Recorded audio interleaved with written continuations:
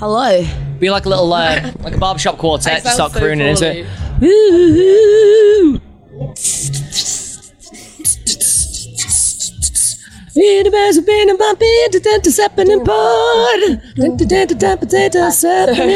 very much. We're using that. Thank you very much. That was Not best set of the day.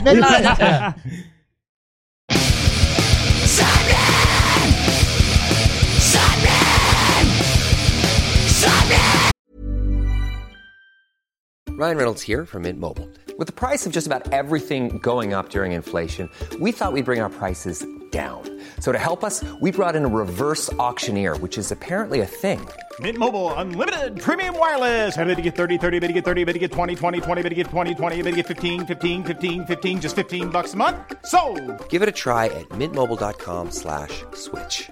$45 up front for 3 months plus taxes and fees. Promo rate for new customers for limited time. Unlimited more than 40 gigabytes per month. Slows full terms at mintmobile.com. Even when we're on a budget, we still deserve nice things. Quince is a place to scoop up stunning high-end goods for 50 to 80% less than similar brands. They have buttery soft cashmere sweaters starting at $50, luxurious Italian leather bags, and so much more. Plus, Quince only works with factories that use safe, ethical, and responsible manufacturing. Get the high-end goods you'll love without the high price tag with Quince.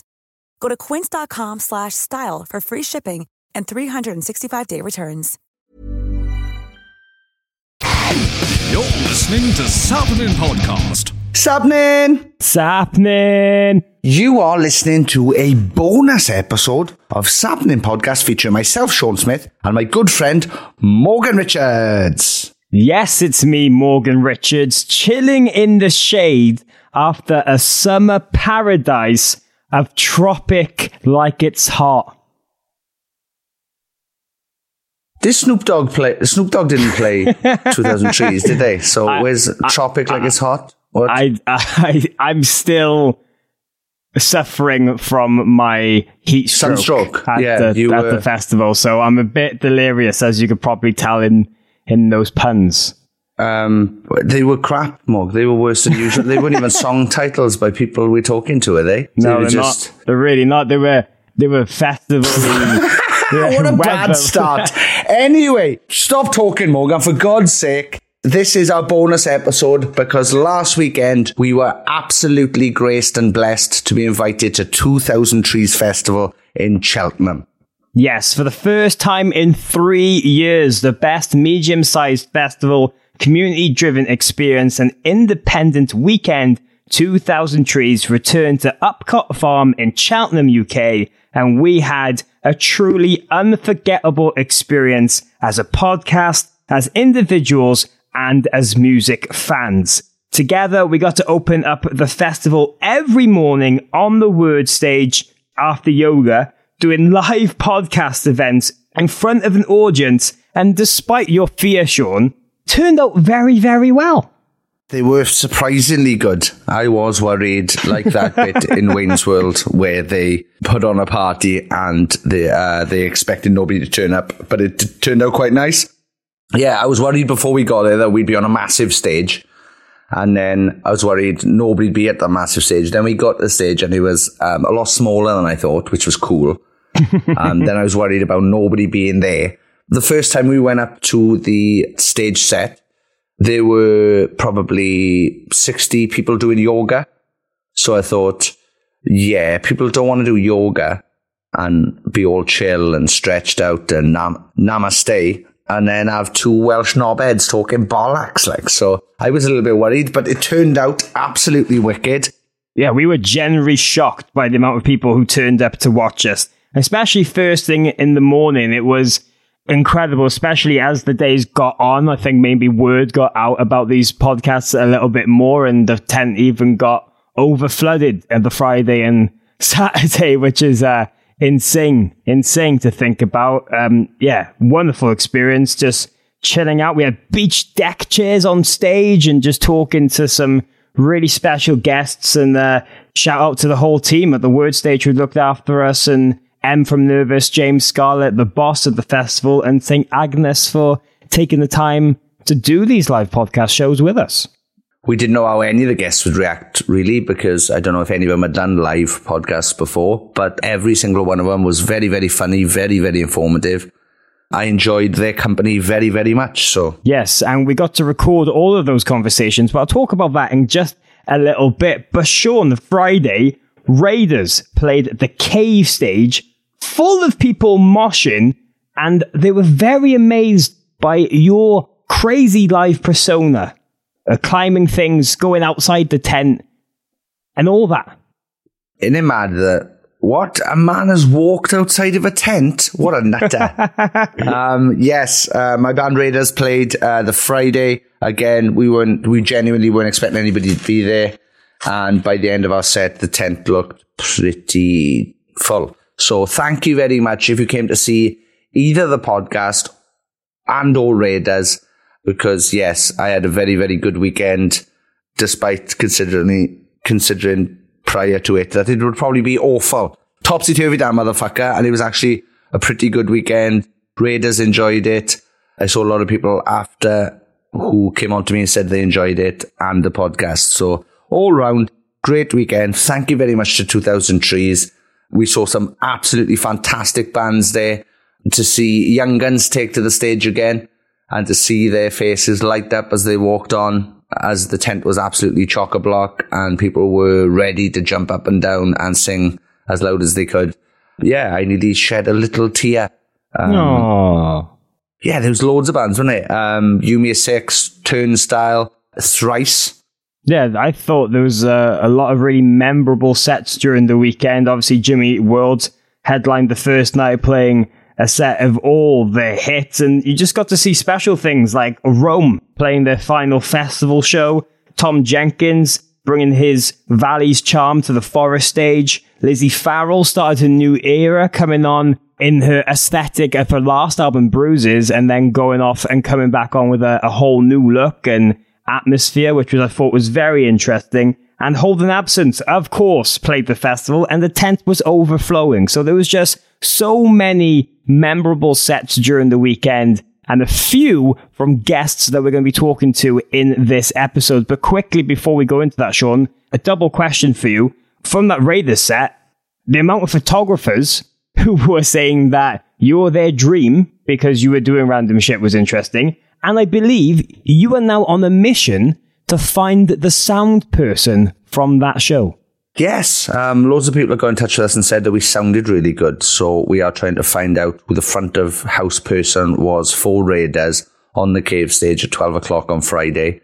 If you are friends with that person, please make us aware of it at Sappening Pod on Twitter, Instagram, because I want to cajole them into being our front of house person, possibly. Ooh. So I would like to know what the deal is there and if they would be up for it. Also, I'd imagine they're not up for it and they are currently in hiding.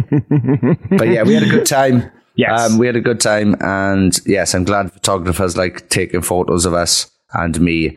I'm sorry if I offended anyone with anything I said or did when I'm on stage. I can't help it. The devil takes over.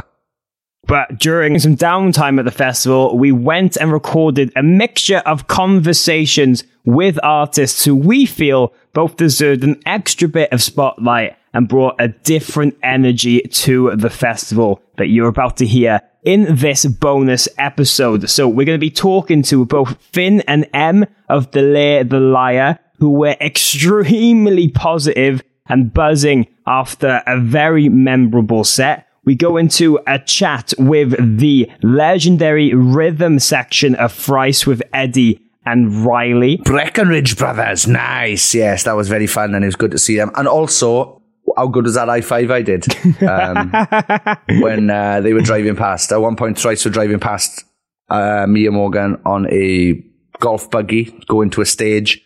I could hear one of them shout, and as I turned around, he had his hand out, and I gave him the most perfect high five I've ever given anybody in my life. So it was. I wish it was recorded. It was that good. Oh, the sound, the field. It was the sound, the feel. It was absolutely perfect. They played their album Vihisu in full at the festival, so we got to talk to them a little bit of the backstory between that and The Artist and the Ambulance, two very memorable records, two very important records to our scene. So that's a conversation to definitely check out.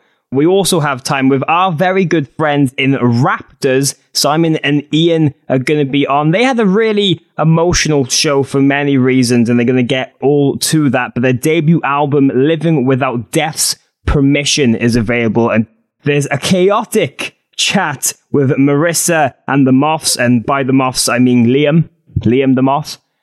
And then we have a very special snippet of the live podcast recording with the big boss himself, James Scarlett. So if you want to hear what those live podcasts sound like, you can a little bit later on. And we will be releasing the ones with M from Nervous and St. Agnes as their own individual releases in the weeks to come. So make sure you keep updated with everything going on with Sappenin Podcast at SappeningPod on Twitter and Instagram. And please support us via our Patreon page, patreon.com/Sappenin. But without any further ado, a massive thank you for the team for a magical weekend. This is what we got up to at 2,000 Trees.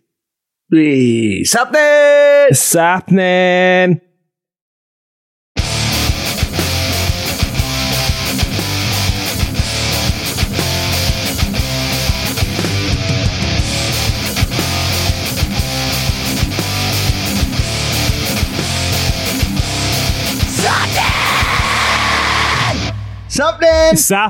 Sappenin! Together. Listen, fantastic. Honestly. We're backstage here at 2,000 Trees, and we are joined by Finn and Em of The Lair the Liar. Hello there. Hello. How are you guys today? Very, very well after that set. That was honestly such a life-changing moment, like seeing a full tent. Like, I've loved this festival for so many years, and then after such a long wait as well, just feels absolutely amazing. And like, oh yeah, I've very nearly cried on stage, but I held it together. Big drum riser. Yeah. Honestly thought I was going to break my leg multiple times. Like, just got straight up there. Big jumps, man. Big jumps, big trees, medium-sized festival. Big trees, big jumps, medium-sized festival. That's the best. That's brilliant. it. The three ones. How are you guys? Yeah, we've been good. Do you know what? Nobody else has asked that. Thank you very much, Finn.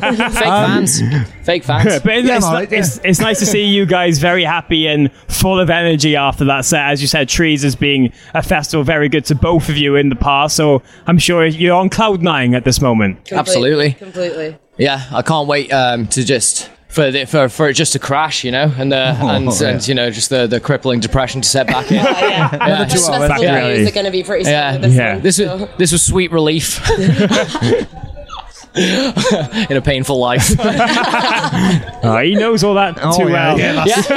That's fucking that's every waking moment. Just looking for that little bit. Anyway, let's try to keep it positive. Tell us about some of your previous 2,000 Trees experiences. Like, what have you got up to here? Who have you seen?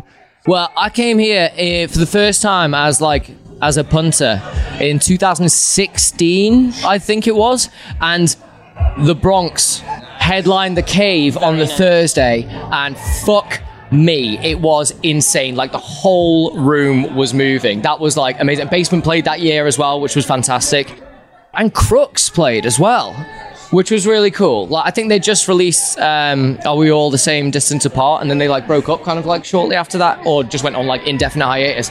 But that was really cool as well. But yeah, it was the first time kind of like learning the lay of the land around here. And also, I drank a lot of hooch. Nice. Yeah. And, you know, not that I would advocate, you know, binge drinking, but having a hooch in the morning of a festival, it's brilliant. It's brilliant. I switched it for a White Claw this year. No, I was going to say it's like spiky lemon Fanta, really. Spiky lemon Fanta. I don't drink, but I've seen that's very popular lately. Why is it all of a sudden it's everywhere? easy to drink. Why is it now everywhere? It just tastes like lemon and lime water. Yeah, it's just like... It's a liquid meme. That it gets you drunk. It's a liquid meme. It's a meme. That is true. That's what it is. a meme. Yeah, it's a caricature of itself, and that has made it popular, I would say. Would be my take on the thing. What about you, trees-wise? Trees-wise, this is my first time playing, because Delaire played in 2019, but that was before I was in the band. And last time I came here I was actually here in 2019. And I saw Turnstile. Did you watch Delay the Liar then? I actually didn't. Oh! I know. Let's I'm a go back in time. I know. Shame. I know. I do feel very ashamed. Don't worry. I think about it every day. Sorry, yeah, you made up for it now, haven't you, by being involved in their best performance of 2003. Some are saying. Well. I can put that to you, yeah. Yeah, because you are saying. No. I was just saying, just in case you were like, no, I enjoyed 2019 a bit more, to be honest. But 2019 was very good. It was very good. But this was also very good. This really was like next level, I think. Yeah, It was fantastic. I mean, yeah, I was going to say just my voice proves it. Well, since that 2019 set, I feel like the band has changed in so many ways. It seems to be like a completely different version and chapter of everything you've done. I mean, what would you put down to that kind of evolution in that time? Is there anything in particular that you've kind of realized or like flipped the switch that made you the version of the band you are today? Yeah. Well, I mean, we were a two-piece back then, and the drummer at the time, Joey, he decided he wanted to take a step back from the band. Like, it wasn't really scratching the itch for him anymore. And like, the band at that point was kind of built around mine and Joey's like relationship and friendship, and like, basically it would have felt insincere to kind of just replace a drummer and then just kind of like keep that kind of like, I don't know, version at the foreground. So the whole thing had to change, which kind of, it gave us a lot of like creative freedom with how we wanted to approach the band and stuff like that as well. I knew about it like a little while before the official kind of like announcement kind of came out. And yeah, met Em playing a show in Bournemouth and met Chaz through like a mutual friend and stuff like that. So we were a three-piece for a while, and now we've got Becky playing like sessioning on guitar for us, because the four-piece thing, it gives me a bit more freedom personally to kind of get let off the lead, you know, which is great, you know, and I really enjoy that kind of side of it as well. But fuck me, honestly, I thought it was going to be easier, like playing guitar and singing it, like than playing guitar and singing at the same time. But you exert so much more energy. I can't like catch my breath. I don't know. Did you hear that? All my former band members. Yeah. Did you hear that? It's hard. Sean doesn't do anything. Sean just turns up. Sean just turns up. Yeah, does he turn up or does he carry the fucking band on stage? Because he was that one, wasn't he, you fuckers? Anyway, sorry. Like before I joined the band, I played in other bands in the past, but I didn't really move that much on stage. And then I joined Delaire, and I saw obviously Finn goes fucking ham. So I was like, well, I need to go fucking ham. And now I think I go maybe too ham. But I enjoy the ham. I disagree. I enjoy the ham, but I am a vegan. There's no such thing. Yeah. Important to know that Em is a vegan. Yes. All right. No real ham. The vegan ham. Like, yeah, vegan corn ham. Yeah. Ham substitute. I go so corn ham, bro. Oh, but like, do you ever find that you guys are trying to outdo each other on stage with how hyped you are? I don't. It sounds quite bad. I'm so focused on not hurting myself, that, or I don't know, or not hurting anyone else. I'm not really paying attention to what everyone else is doing on stage. I'm just going and hoping for the best, really. Yeah. So I don't think there isn't a huge amount of competitive element to it. I mean, for me anyway. I'm just more like, please stay in time, and then do the rock, do the big rock, do the big fat rock. And since you've joined the ranks, is there anything like you've kind of noticed, just kind of creativity wise, or just like putting your stamp on the band as well with trying to work with everything? Yeah, for sure. I've really enjoyed like adding more vocals in, like especially with Furnace, how it's kind of like the back and forth vocals and stuff. It's like encouraged me a lot in my own vocals as well, because I wasn't that confident with it before. And especially now, I remember the first time we played Furnace, I was so like, I can't sing this very well, I'm just gonna like try and make do. And now it's just like, being in this band has given me so much confidence and like stage presence, but also like vocal performance is like that's a good thing. Like honestly, not to blow smoke up this guy's ass too much, but he's a very, very, very great person to be in a band with. And toot. That's me and my horn. Yeah. And yeah, in terms of like future songs, I think we're definitely gonna focus on that route a lot more. Like it's been really fun. I think we both enjoyed having the bit of back and forthness. Yeah. So yeah, I'm really excited to see and like do the next thing. Yeah. I want more. Like one thing that has always been a difficult point in the way that we're writing is that I've got a bit of a penchant for words. Right. I can tell by the use of penchant. Yeah, you like that, do nice, you? Yeah, you like that penchant. Yeah. But yeah, so I normally write too many words that I could actually like fit in my mouth. Oh, the Brendan Urie wave writing. That's it. Although, I mean, let's not. Let's leave that one, shall we? Yeah. Songwriting. But it is really good to have like to know that I'm like backed up if I like have to like miss a breath or something like that. You know, M's right there in my corner, and it's just such a it makes me feel a lot more comfortable in the performance and leaves a lot less room for error on my part, because I know I've got that support as well when it comes to like delivering lead lines. So yeah, it's been fucking brilliant, honestly. Em and Chaz as well, all three of us kind of giving it the old college try, you know. No, but it's nice to see all the like success that's happened in these last couple of years, and it seems like you've all molded very well as this version of the band. I'd agree. I for sure. fucking love it, honestly. And It'd be weird if one of we went, do you know what? Fuck Chaz. I've had enough. Yeah. That's it. This is actually me announcing my resignation from the band. Uh-oh. Yeah, they're going to carry on without me. Yeah. Take the name. Exactly. You can have the name. Fucking try. I was going to say, I can't sing what you can sing. Jeez. But Em, I did want to bring up, obviously, you also play with our mutual friend Ben Lanford Bliss of Fleet Soul. Yes. How does that dynamic work? Because when Delia is obviously really busy, is it kind of just seeing the schedules and trying to work everything out, or is there sometimes a fighting over you? Well, I've kind of like made an arrangement with Ben that like Delia is like my child. It's my baby. It will always be like. So, I mean, prior to this tour, we did 3 shows of Hot Milk last week, and then I went straight into a tour with Ben, and then straight into this. So I haven't actually been home since last Monday. Oh, wow. But yeah, 2 tours, 2 festival slots, because I'm playing at 420 on the first stage. Yeah. So yeah, it's a lot. It can be quite demanding at times, but like I make it work. Nice. So yeah, part-time job, no full-time job, only part-time, and then it's okay. Well, keep her up. It's lovely to see you both just kind of loving it. Just before you go, please let us know about anything you'd like to plug. What's next? What's coming? Please just share it with everyone. Well, Finn's just quit. Yes. Yeah, Finn's just quit. That's the headline. I'm out. Em's auditioning new fun people now. Yeah, interested? I'll give it a Yeah, all right. Oh, I missed the show. No, I only wanted the attention. I missed the show. Shit. But yeah. Well, our next show is Fest Shalom in London, which is going to be really lovely. Like, we're playing with Palm Reader for the first time, so that's going to be great. Everything else we can't really talk about just yet. So so we can do the typical big things coming. Big things coming. Big announcement coming soon. Big things coming soon. Check Twitter tomorrow. Exactly. Big things coming soon. Best thing you've ever heard. What is it? Oh, you're releasing a sweatband. Thanks, band. It is big though. It's a giant, big sweatband coming giant soon. sweatband. Yeah. Or maybe we're just completely changing direction. We're going to be a crust punk band from now on. Do you know what I mean? That's it. Nice. Yeah. That's what I think. I could go for a bit of ska, personally.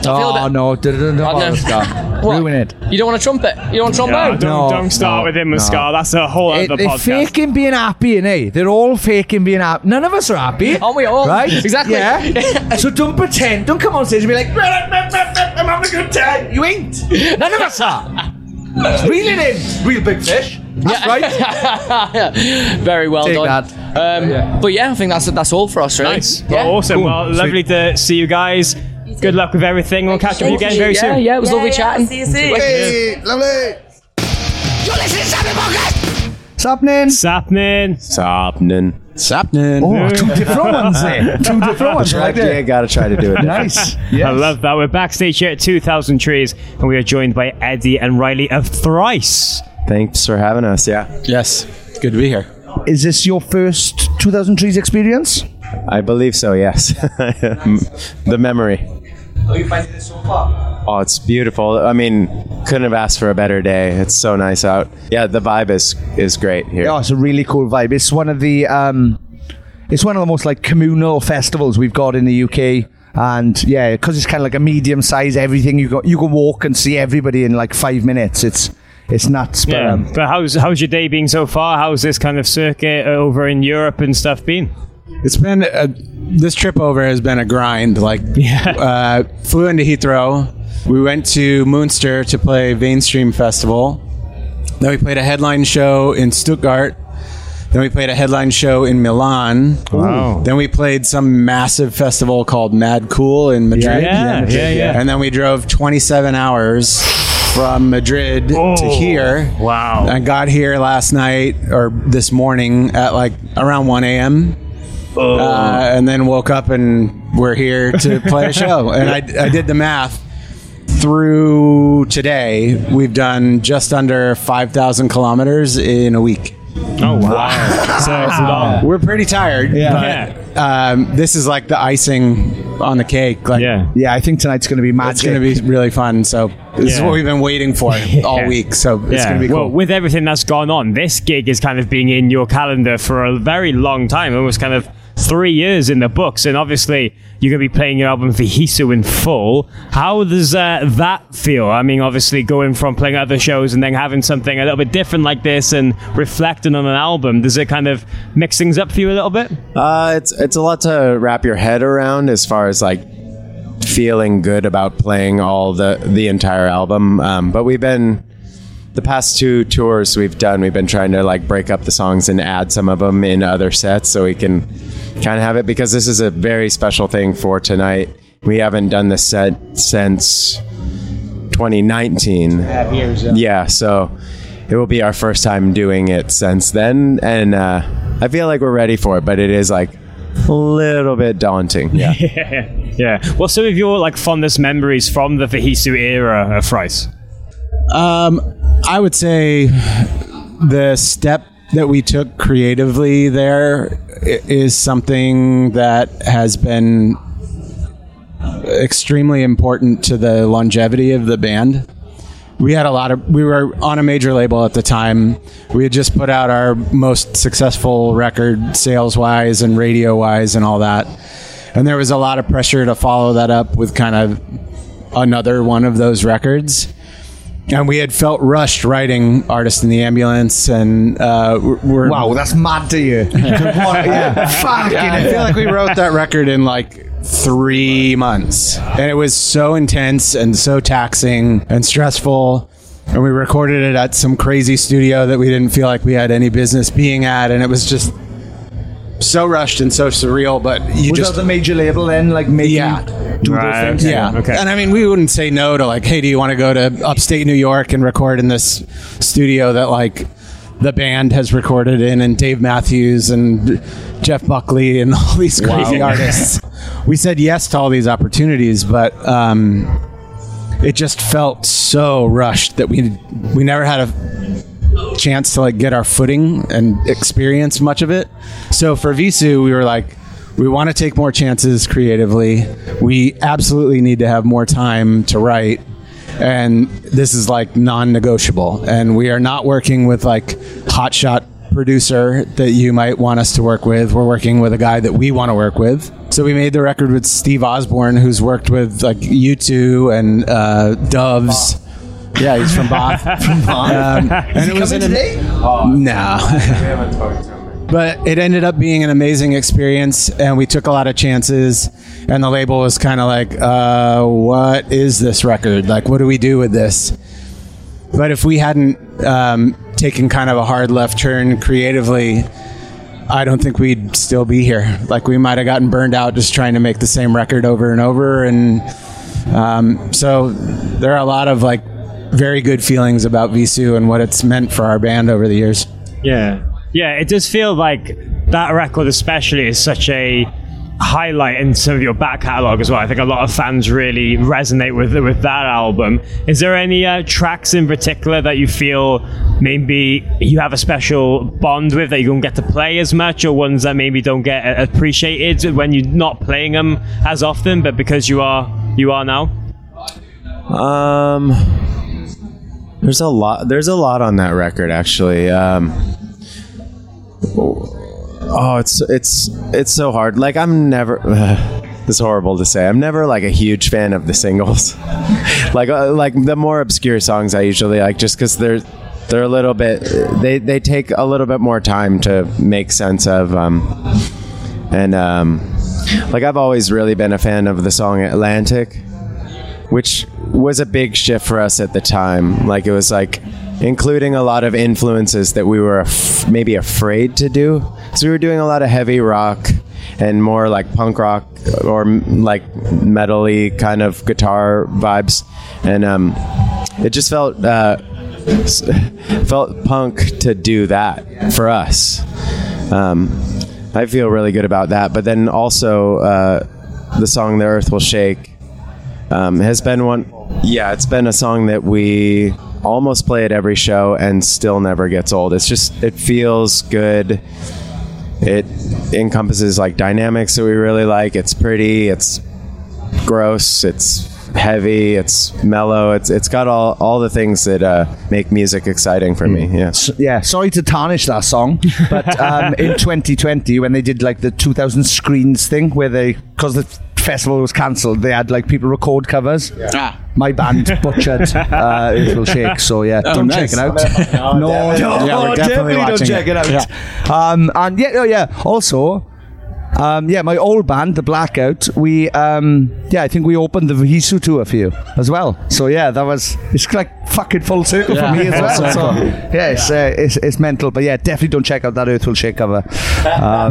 We did try our best, but we're not thrice, so we didn't do it justice, but But what's some of the best memories from just playing festivals, especially over here in the UK? Because I feel like this territory is being such an advocate for Thrice over the years, especially just kind of the more obscure releases as well, and just always wanted to show support for you guys whenever possible.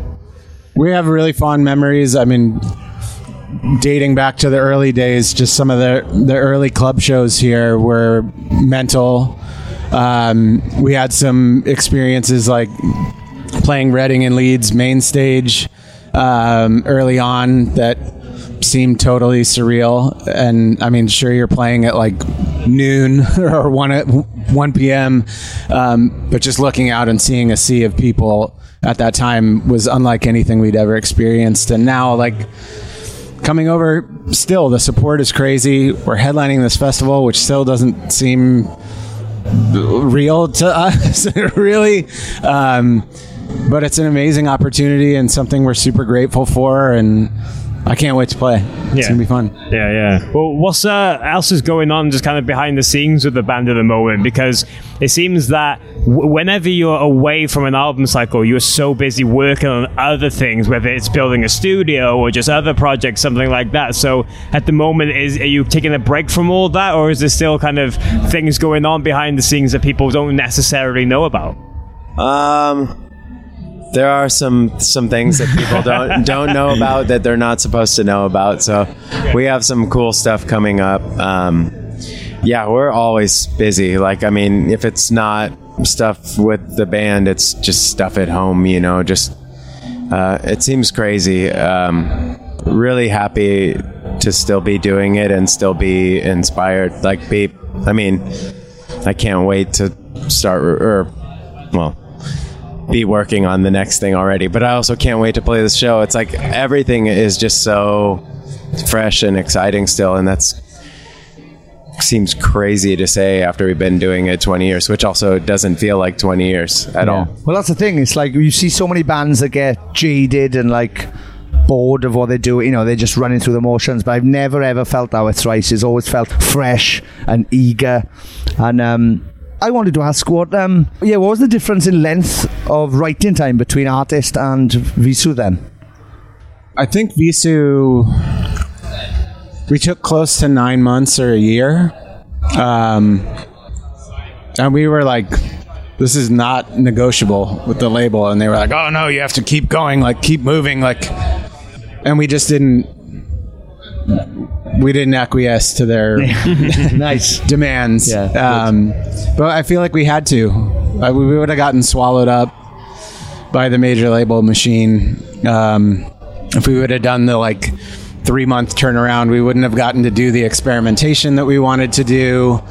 We probably would have settled with hotshot producer of the time, which would have made our record sound like every other heavy record that was coming out at the time. And there were producers that we met with that were just like, hey, I have this #1 single and I have the #1 ballad, and here's how we do this. We put you into the machine and then out comes your hit record. And it's that's never why we signed up to do any of this shit. So yeah, we took our time and we did what we wanted to. We worked with the producer we wanted to and put out the record we wanted to, and we're still doing it. Yeah, here we are. Like, yeah. When did that come? When did Visu come out? 2005. Wow. Yeah. So, that's 7 years later. We did like a 15-year tour, and then thanks to COVID, like we're almost at the 20-year mark. So. That's amazing. Yeah, that's class. I'm just chuffed for you. Sorry about that. Yeah, it just must be a nice feeling when you see so many people excited that you get to do special gigs like this as well. Yeah, it's cool the amount of support that we see for Visu, because it was hard to see that when we first put it out. So it's cool to like challenge your audience and then have them kind of make sense of it on their own, or maybe some of them still don't like it, but maybe there's a whole realm of people that now do. Like Riley was saying, like it was really important for us because we value the influences that we have, like what the music that we love so much, and to honor that is really important. And we didn't know how to do that when we did Artists in the Ambulance. Like we were at a point where we had to make a record.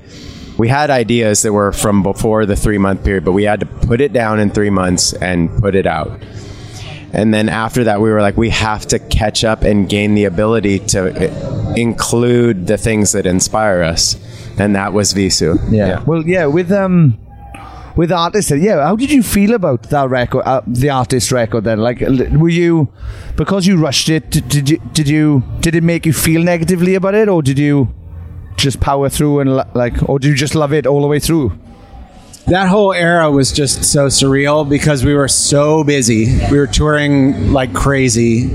The writing process was very rushed. Like I said, there was no time to, like I mentioned earlier, like no time to just kind of like stand there and make sense of everything that was happening. Like doing like world tours and being on like, were we on like MTV TRL or something around that time? It was like nice. Like stuff that like watch Blink be on this show, and then like we're on it somehow, and radio interviews, and it all seemed like unreal because it was never anything we set out to do. We were never a band that was like, we want to have a #1 single. Not that we ever had one, but we want to have like the biggest song on the radio, and we want to like play arenas, and we want to do all this stuff, and like stuff just kept happening, and our MO as a band has always been just like say yes to the next big thing if it feels okay, and like one step at a time. Yeah, never like trying to skip steps, and just riding that for so long, it all seems like a blur to me, kind of. But there's no lie, like that record and the success that we had with it, I think has afforded us the ability to experiment and do stuff like Visu, and then do everything since. Like that established a fan base for us, and we're extremely lucky that a good portion of that fan base is still into what we're doing, no matter how weird it gets or how far away from Artists in the Ambulance it is. And there are still people that are just like, oh, when are you going to make another Artists in the Ambulance? Or why don't you make songs that sound like... Give me 3 weeks! When are you going to make Illusion of Safety again? And but has that made you feel negative towards any of those songs, or did because you not rushed them, but you wrote them in 3 weeks? Like, do you look back at them now and you're like, oh, I wish we could have changed something in this? Or no, because the experience is what it is. We were working with Brian McTernan, who we did Illusion of Safety with, and it was like we were both kind of doing this new type of project, but with a different budget and a different like scope and all that. The only negative that I feel about it is it's almost like the record was throttled in a way, like if you, I don't know, but then I think there are certain songs on it though where you can hear where we were trying to go, but it just wasn't exactly there yet. And some of those songs are my favorite songs on the record, like Hoods on Peregrine, I love that song. I wish we played it more, but it's like one of those songs where we play it live and it doesn't get the reaction that Artist in the Ambulance does or whatever. And you're like, damn it. But I mean, we always afford ourselves like a certain amount of songs on the set that like we don't even think about what the input of the crowd will be, which is great, and it's important for us. And hopefully there's the like super fans out there, I hate that name, but you know, like the people that are really enjoy our music, that are really happy to see those deeper cuts. Oh yeah. Well, yeah, the drummer for my band today, like literally we said yes to this, like because you'd already been on it for the 2 years, I guess, and like we got added maybe last year or something, and yeah, as soon as we got offered it, I think we were offered the Thursday first, and the drummer was like, no, we can't. Try to do it Friday, and I need to be there for that. So yeah, the superfans definitely exist. Awesome. And yeah, a lot of them are in my band, so yeah, that's awesome. But guys, it's been great to kind of reminisce and hear these stories about everything. We're really looking forward to the show tonight, but before you go, is there anything else people can look out for? What's in the pipeline? If there's anything to plug, please let us know. Ed mentioned it earlier, but we are working on a special project for next year. We cannot talk about it. We will be working on Horizons West at some point later in the year. We're going back home for most of the rest of the summer. In the fall, we'll be back out here with Coheed and Cambria and Touche Amore, which we're really looking forward to. Doing some proper club shows with some good friends. And then at the end of the year back home, we're doing 4 hometown shows where we're playing Illusion of Safety in its entirety. Wow. 4 nights in a row, which is insane because I didn't know that many people wanted to see that. And also we have to find a way to feel 20 years younger. We're not 25, 23, 21. Some of them are a bit fast. Sometimes a lot of work. Got to dust off the forbidden beat. Yeah. Well, thank you so much, guys, for taking the time. It's been great to chat, and we'll catch you again very soon. Yeah, cheers. Thank you so much. When you're ready to pop the question, the last thing you want to do is second-guess the ring. At BlueNile.com, you can design a one-of-a-kind ring with the ease and convenience of shopping online. Choose your diamond and setting. When you find the one, you'll get it delivered right to your door. Go to BlueNile.com and use promo code LISTEN to get $50 off your purchase of $500 or more. That's code LISTEN at BlueNile.com for $50 off your purchase. BlueNile.com, code LISTEN. Hey, it's Danny Pellegrino from Everything Iconic. Ready to upgrade your style game without blowing your budget? Check out Quince. They've got all the good stuff, shirts and polos, activewear, and fine leather goods, all at 50 to 80% less than other high-end brands. And the best part? They're all about safe, ethical, and responsible manufacturing. Get that luxury vibe without the luxury price tag. Hit up quince.com/upgrade for free shipping and 365-day returns on your next order. That's quince.com/upgrade. Imagine the softest sheets you've ever felt. Now imagine them getting even softer over time. That's what you'll feel with Boll & Branch's organic cotton sheets. In a recent customer survey, 96% replied that Boll & Branch sheets get softer with every wash. Start getting your best night's sleep in these sheets that get softer and softer for years to come. Try their sheets with a 30-night guarantee. Plus, get 15% off your first order at bollandbranch.com. Code BUTTERY. Exclusions apply. See site for details. Sapnin Podcast! Sapnin! Fucking hell. You have no idea how long we've been waiting to do that, by the way. This might be the first time the band is a bigger fan of the podcast than the podcast is a fan of the band. I don't know, but thank you very much. That is very kind. Yes, for anybody, it's an audio-only podcast, so you didn't see that, obviously. Yeah. You've just been attacked by the rest of Raptors and... The pack. The pack, they were here, they've gone like the wind. Don't know where they've gone. That's all they needed. That's all they wanted all weekend. That's it, They're done. They only ever listen to the intro and then they stop listening. It's got a really good name, that podcast. It's because you guys have kept us busy on tour. Like, we're in the van constantly. Like, whenever we're on tour, it's always, we'll stick a Sapnin episode on. We've got a long drive to do. It's sound. So then it's just like, oh yeah, we've been asked to do Sappening. Oh well, you guys are not getting away with being there on your own. We're getting in there and shouting the word Sappening like it's happening. Nice. Well, yeah, thank you very much. We really appreciate that. Yeah, congratulations on the album. The album is out now. It is. Living Without Permission's out now. Yeah, thank you very much. It all seems very positive so far. It's been, I shouldn't sound as shocked, but I'm like, fucking hell. I haven't had any hatred. Yeah. So, We've somehow convinced them to be nice to us. yeah. The imposter syndrome's kicking in now. Everyone's being really good about it. No, it's very positive. So happy days. We've had some funny comments on YouTube though. We'll leave them alone. From Germans or why are they? No. I think it's American. Not going to throw the Americans under the bus. Maybe I am. That's literally what I'm doing. But yeah, it seems to be the metal elitists.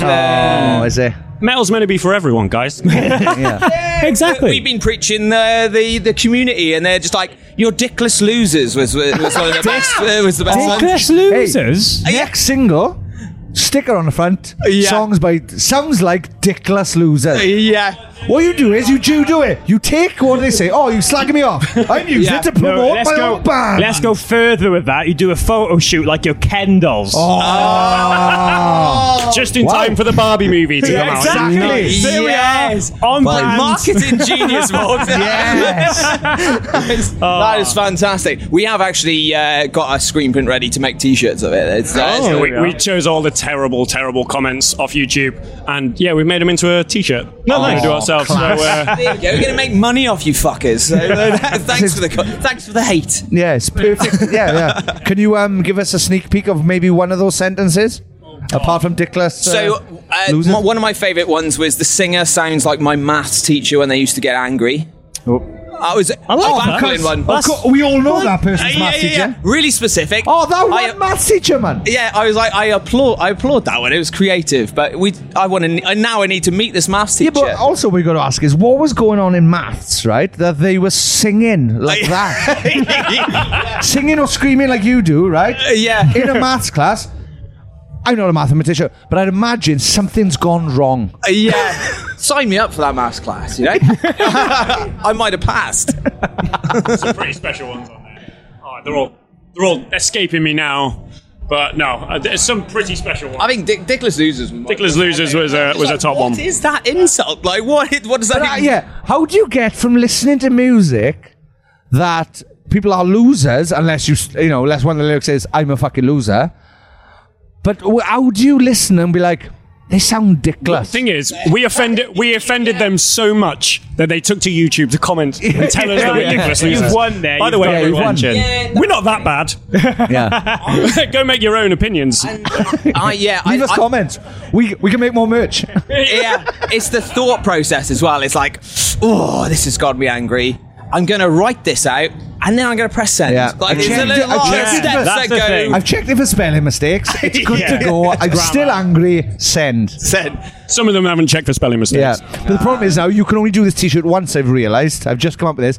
Because now, bastards who love your band, not bastards, fans, lovely people, lovely, gorgeous humans. Sorry about that, any Raptors fans. But, somebody who wants attention from you now will be like, I know, I'm going to post a nasty comment, open, they put it on a T-shirt. Yeah, that was mine. Yeah, it's true. But yes, back to it. It's all very positive apart from the YouTube comments. Yeah, because you make it sound like it's been slated. Our album is great. Go listen to it, please. Yeah. God. But it does feel like this moment has been a long time coming for you guys, because you've been on the scene for quite a few years now, working on stuff behind the scenes, playing shows up and down the country. Yeah. But I think the album has always kind of been the kind of goal in the distance. So to finally have that out now, to come and celebrate it by playing a festival like 2000 Trees and being added such kind of late on. Oh, you boys technically sold it out there, I reckon. Exactly. Between us and Holden Absence, we were going to say you're welcome to James Scarlett. We'll take absolutely none of the credit. We've got him on our 10 a.m. podcast tomorrow as well. I'll definitely pass that on side. I'll be like, they're welcome. James, you're welcome. Raptors was saying that you owe them ticket money or something.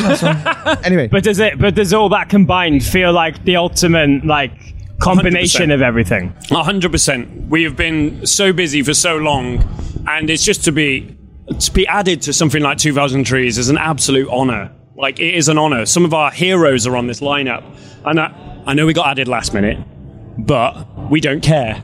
We were here, and we're happy to be here. And Yeah, but it's not a negative thing. They just made the lineup better. They completed the nearly perfect lineup. We worked final jigsaw piece. There you go. 100%. Like we worked so hard on this album campaign and like building it up from nothing over the course of the pandemic and everything, like writing via Zoom, and sending Logic files via Google Drive. And then, lo and behold, here we are. Like, we love 2000 Trees. We come almost every year anyway.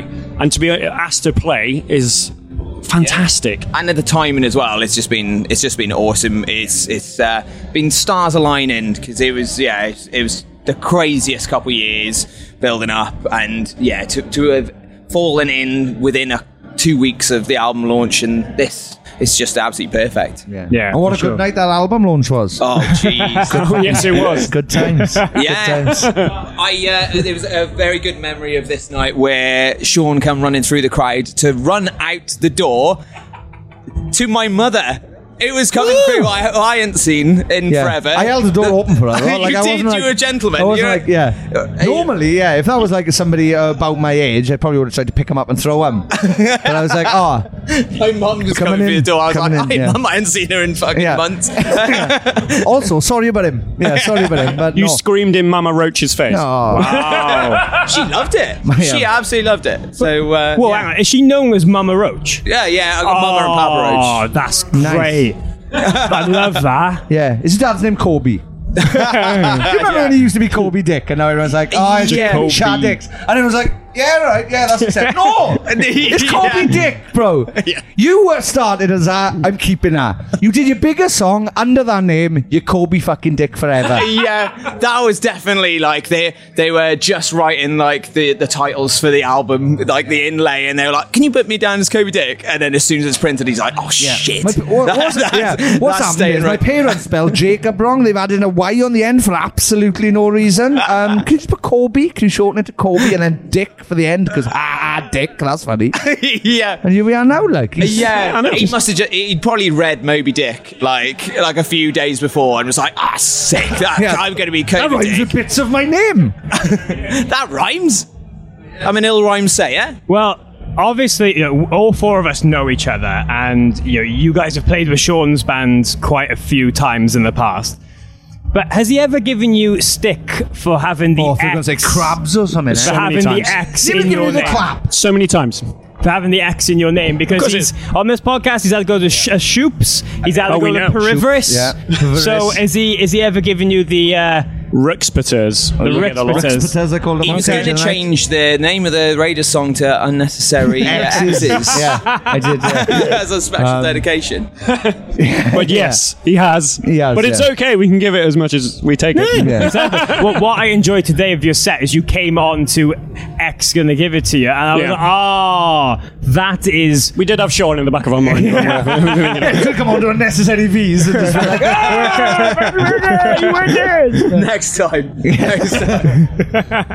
Nice. Yeah, we know Sean's hatred of replacing vowels. Yeah. Have you not thought of covering that song?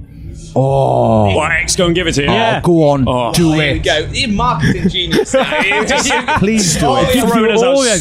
It's got to be at least a B-side or so. Please do that. Yeah. The thing is, we got so many covers that we would love to do. I think Seal, Kiss from a Rose is at the top of that list. That's always going to be top. Exactly.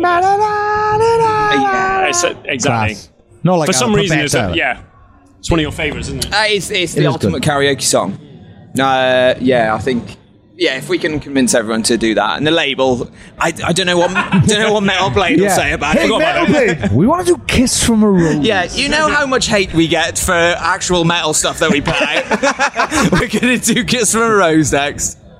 The thing is, you never know with things like that. Like just because back in the day when I was in the old band, Universal, we signed to a publishing deal with them, and they were like, well, all we want to do is we're going to send you into a studio to do 3 covers, hoping that one of them just lands. Yeah, goes fucking stratospheric, and we were like, should we just do our own songs? They were like, have a bash of covers. Other people are doing like A Day to Remember doing Since You've Been Gone. Yeah, basically. Yeah. That's a hit. So what did we do? Fight for Your Right to Party.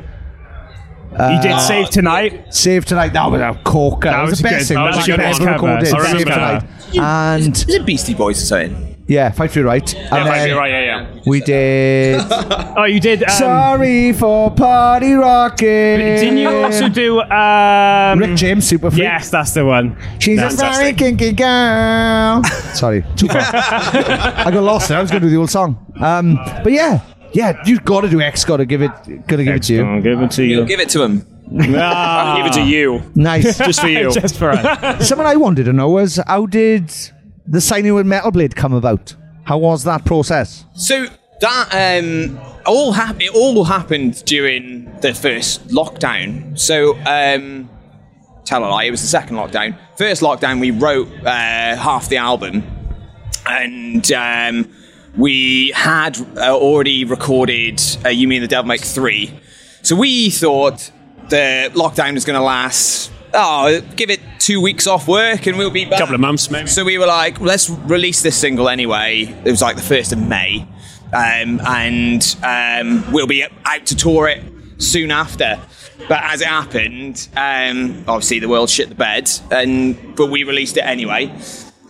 Some got pumped into the stratosphere. They actually heard You Me and the Devil Make 3, then were asking what else is in the works, and we used that time in lockdown to write the whole thing, sent it over to him, and the rest was kind of history. It felt bad, but like it was almost like the pandemic worked timing wise. Well, this is the thing. Like we've had this with like loads of different guests, where some people are like, "Look, I've done fucking nothing over the pandemic. I just trying to survive." And then we've had people, like yourselves, who've worked fucking hard, got this beautiful thing out of it at the end, who feel bad then for saying like, "Oh, I've created the best thing I've ever created in this time." Yeah, exactly. But yeah, I don't think. Yeah, it was extra time that we would never have had because we'd have been either very carrying true. on touring Very true. or we'd have been working, but we had months to sit there, put every single song under the microscope. Because we've never written like that before, have we? Like, it was just like... It's usually loud in a studio, just like jamming out. But because 3 of us live together, we got the Raptor pad in with the 3 of us, so we would jam in some little bits in like the living room, send in a file over to Ian. He was like, "I fucking hate it." That happened a few times. He was like, "We're never going to make it, boys. Stop sending me things. I told you I don't want to be in this band anymore." This rubbish. This rubbish. Let me have a go. I'll have a go. See what's bouncing that back. So everything went with a fine tooth comb, like literally insanity driving time. But we had that time. Everybody had that time. We were able to nitpick and put every single tiny thing, and experiment where we might have just been writing flat out like more hardcore-y songs. We were just like, let's write a jazz fusion part. Let's write some 1920s swing stuff. Throw it in and refined it all in that time. So it was to our advantage in the end. So. Yeah, something that, like, going back to Metal Blade, like, they always said, like, from the beginning, they were impressed with our kind of, like, DIY aspect. Like, the stuff that we did, the music videos that we managed to create with little to no budget. And it was always like the head of the label was just, like, blown away by the fact that we managed to create this for nothing. And that's something that we've always, You can do that on nothing. What if we just keep giving you nothing? And just keep doing it. We set the bar this low, we can only go up. But I mean, no, it's fantastic. I'm glad, because our, like, the visual aspect is just as important as the music for us. So whenever we're doing a music video, we're building props. Like the boys for the, Rock Bottom video, the boys basically built a living room out of plasterboard and stuff. Literally just built it, wallpapered it, everything in there for the video, and it was just like... We couldn't find the right living room, so we were like, well, let's just build it. We'll just build a living room in like a big room in a practice room. We'll just build it. So it's stuff like that which I think really won them over in the end, which is fantastic. And to be on a label with some of our absolute heroes is fantastic. Like Killswitch, Slayer, Monomath. How mad is that? We're on same label as Slayer. We're on the same fucking label that broke Slayer. That's mental. And that shouldn't be a thing. That's mental. That doesn't make any fucking sense. It's just great to see. It's been great to see all the success, guys. I mean, really, this is only the start of it. So I'm sure that there's going to be a lot more to come. Thank you, man. Before we wrap things up, obviously you've got a very busy schedule of things. There's a tour coming up. Do you want to just tell everyone about it? Absolutely. It's going to be kicking off on the 30th of July in London. We're going to be at the Underworld. And then we're going to be partying through the start of August. London, Swansea. I was going to try and remember them all. Here we go. Birmingham. I've been doing the routing, so it's fine. I've been booking the hotels. Birmingham, Newcastle, Glasgow, Edinburgh, Manchester. Nice. So yes, please go buy a ticket and come see us. Yeah. I mean the absolute world, and come buy a copy of our album because it's very important. It's going to be a busy old summer. But yeah. And thank you guys for obviously all the sad stuff that's happened in my life recently. You guys have been there for me and my family recently with the loss of one of your Patreon members. Yes. Brian, yes. I very much appreciate the love that you guys have given over that time. So thank you for that as well. Yeah, it's the least we can do. We love him and you very, very much. We do. And thank you, and also happy anniversary to you and Jade. Yes, it's my anniversary today. I haven't even seen my wife. I saw her in the crowd. It's literally our anniversary. I was like, see you in a bit, love. Right, so we'll do that in again. But then this time you go, oh yeah, it's the most important day of my life today, isn't it? Shit. Is there a card shop at trees? There's enough trees. I'm sure you can make flowers somewhere. I can make a card out of a tree. It'll be fine. Several trees. Yeah, thank you very much. Thank you for that. No, it's been, obviously a very special day in so many ways, but thanks guys for taking the time. Lovely to speak to you. We'll do this again sometime, but thank you so much. All the love. Thank you guys. Love you guys. Love you lots. Sapnin! Yes! We're backstage here at 2000 Trees Festival, and we are joined by Marissa and the Moths. But you're not technically all of the Moths, though, are you? No, I speak for the rest of them. We've silenced them. I'm Liam, so I'm the Moths. Do you find it offensive when people just call you a moth? Are you embracing it now? I'm embracing it, yeah. Okay. Yeah, basically, I don't want people to know my real name. People are weird. I'd rather them stay away from me. So, yeah, it's great. Okay. Marissa gets all the attention. Yeah. And, yeah, you do. You are such an attention seeker. I do, yeah, but dude, nobody really gets to know me.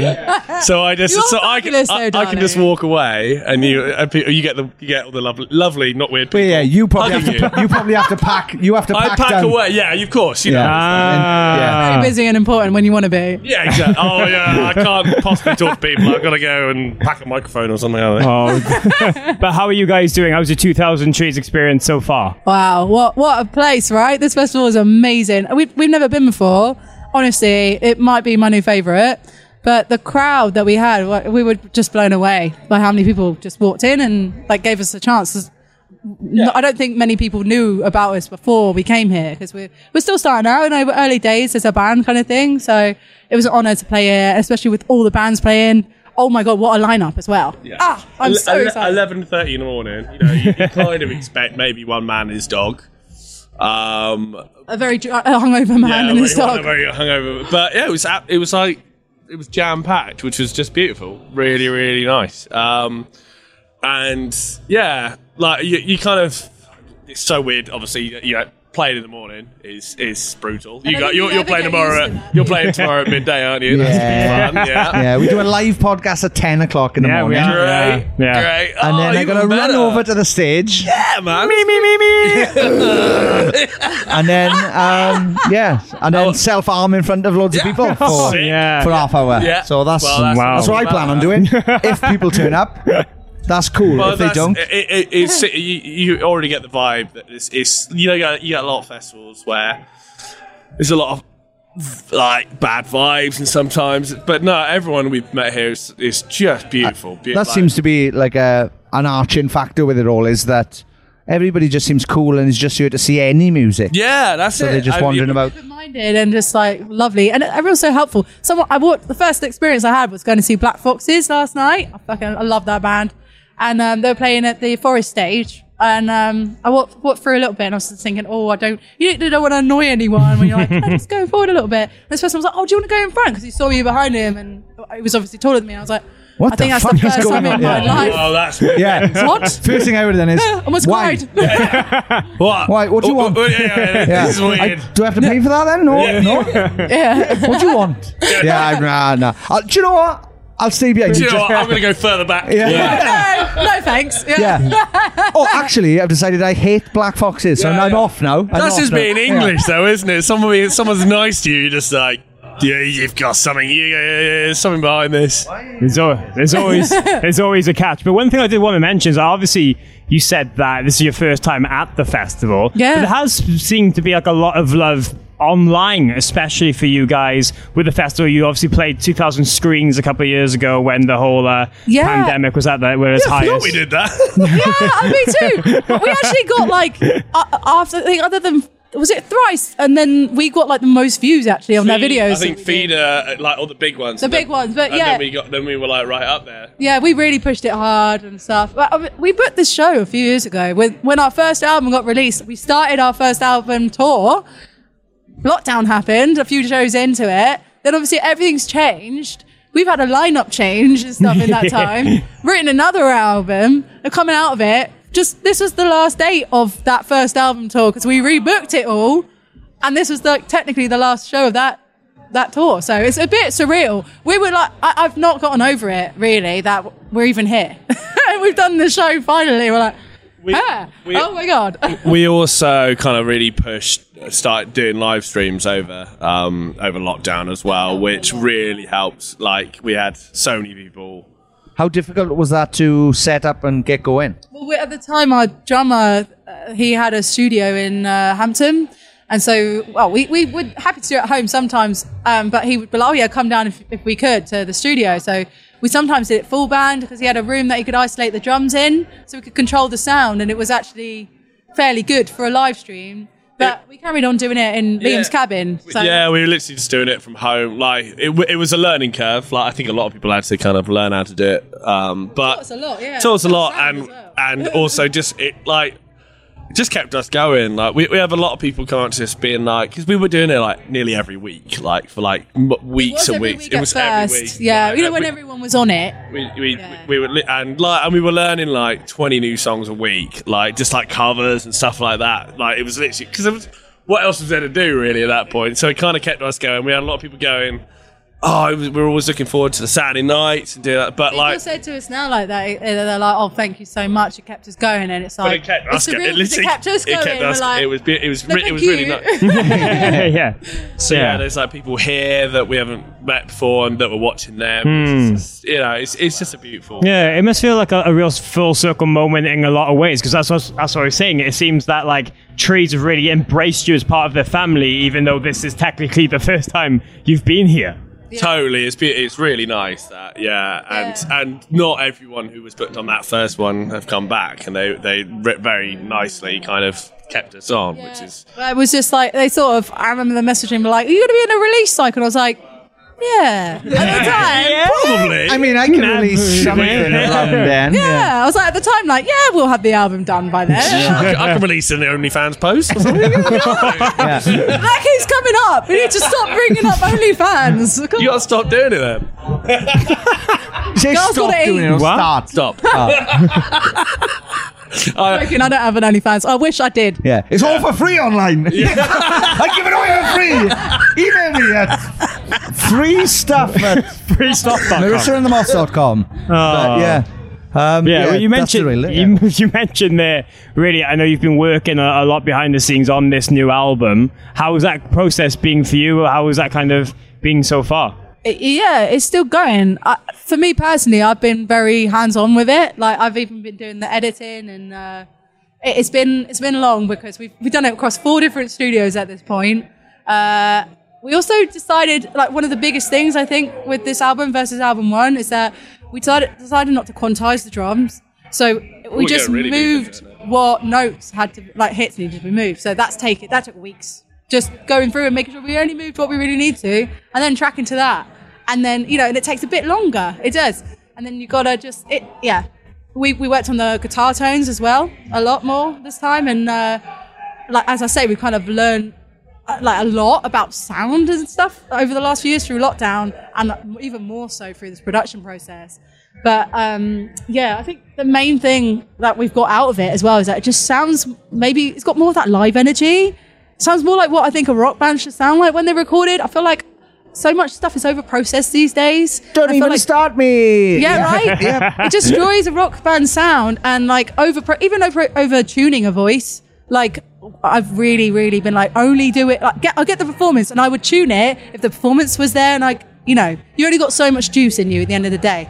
But I really have just tried to get the take, and it's honestly, for me, it's a step up for us as a band. It just sounds so much more mature.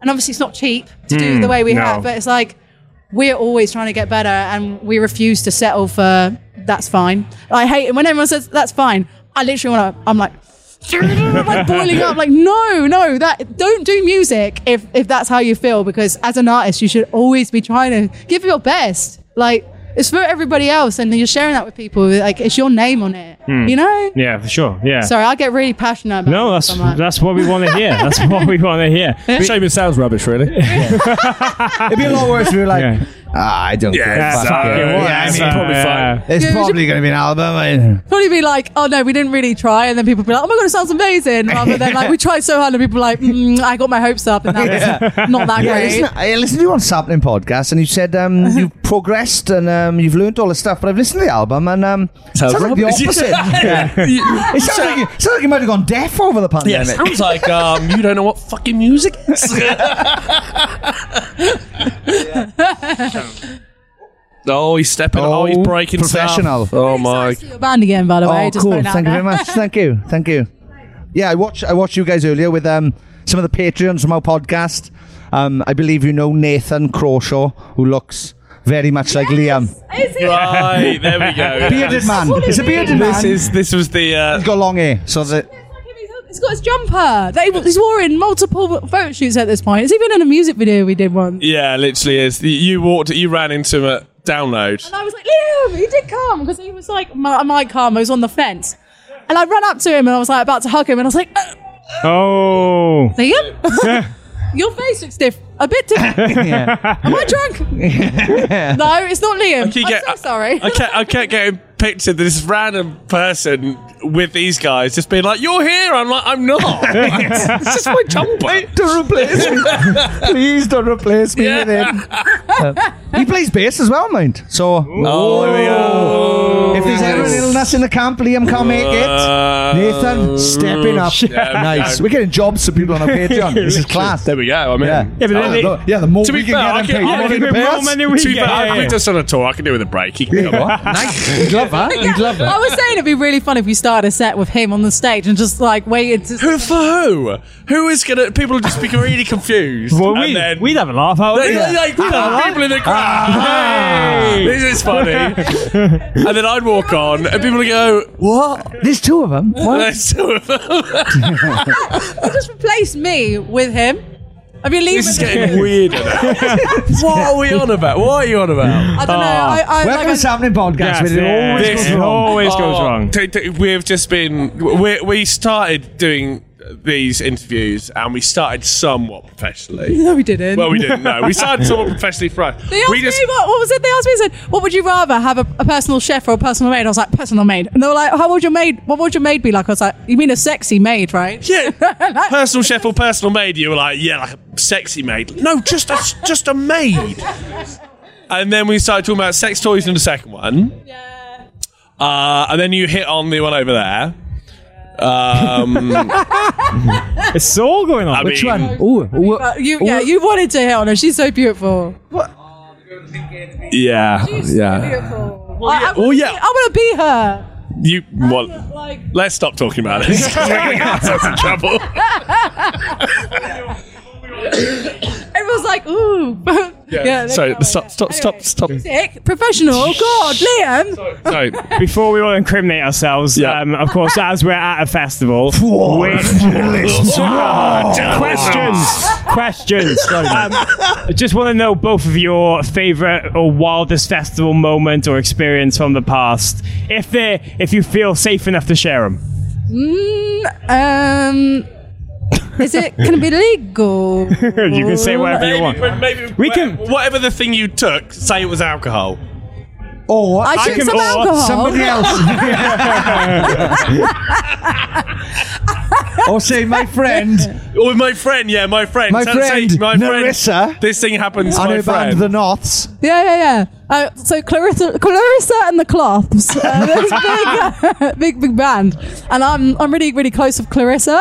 And she took some MDMA at Reading Festival a few years ago. And things got weird. At first it was her wellies burning in the fire whilst she was being reminded she had them on her feet still at the same time. Then it was wasps coming out of people's eyelashes and out of their hair, and spiders crawling all down their head.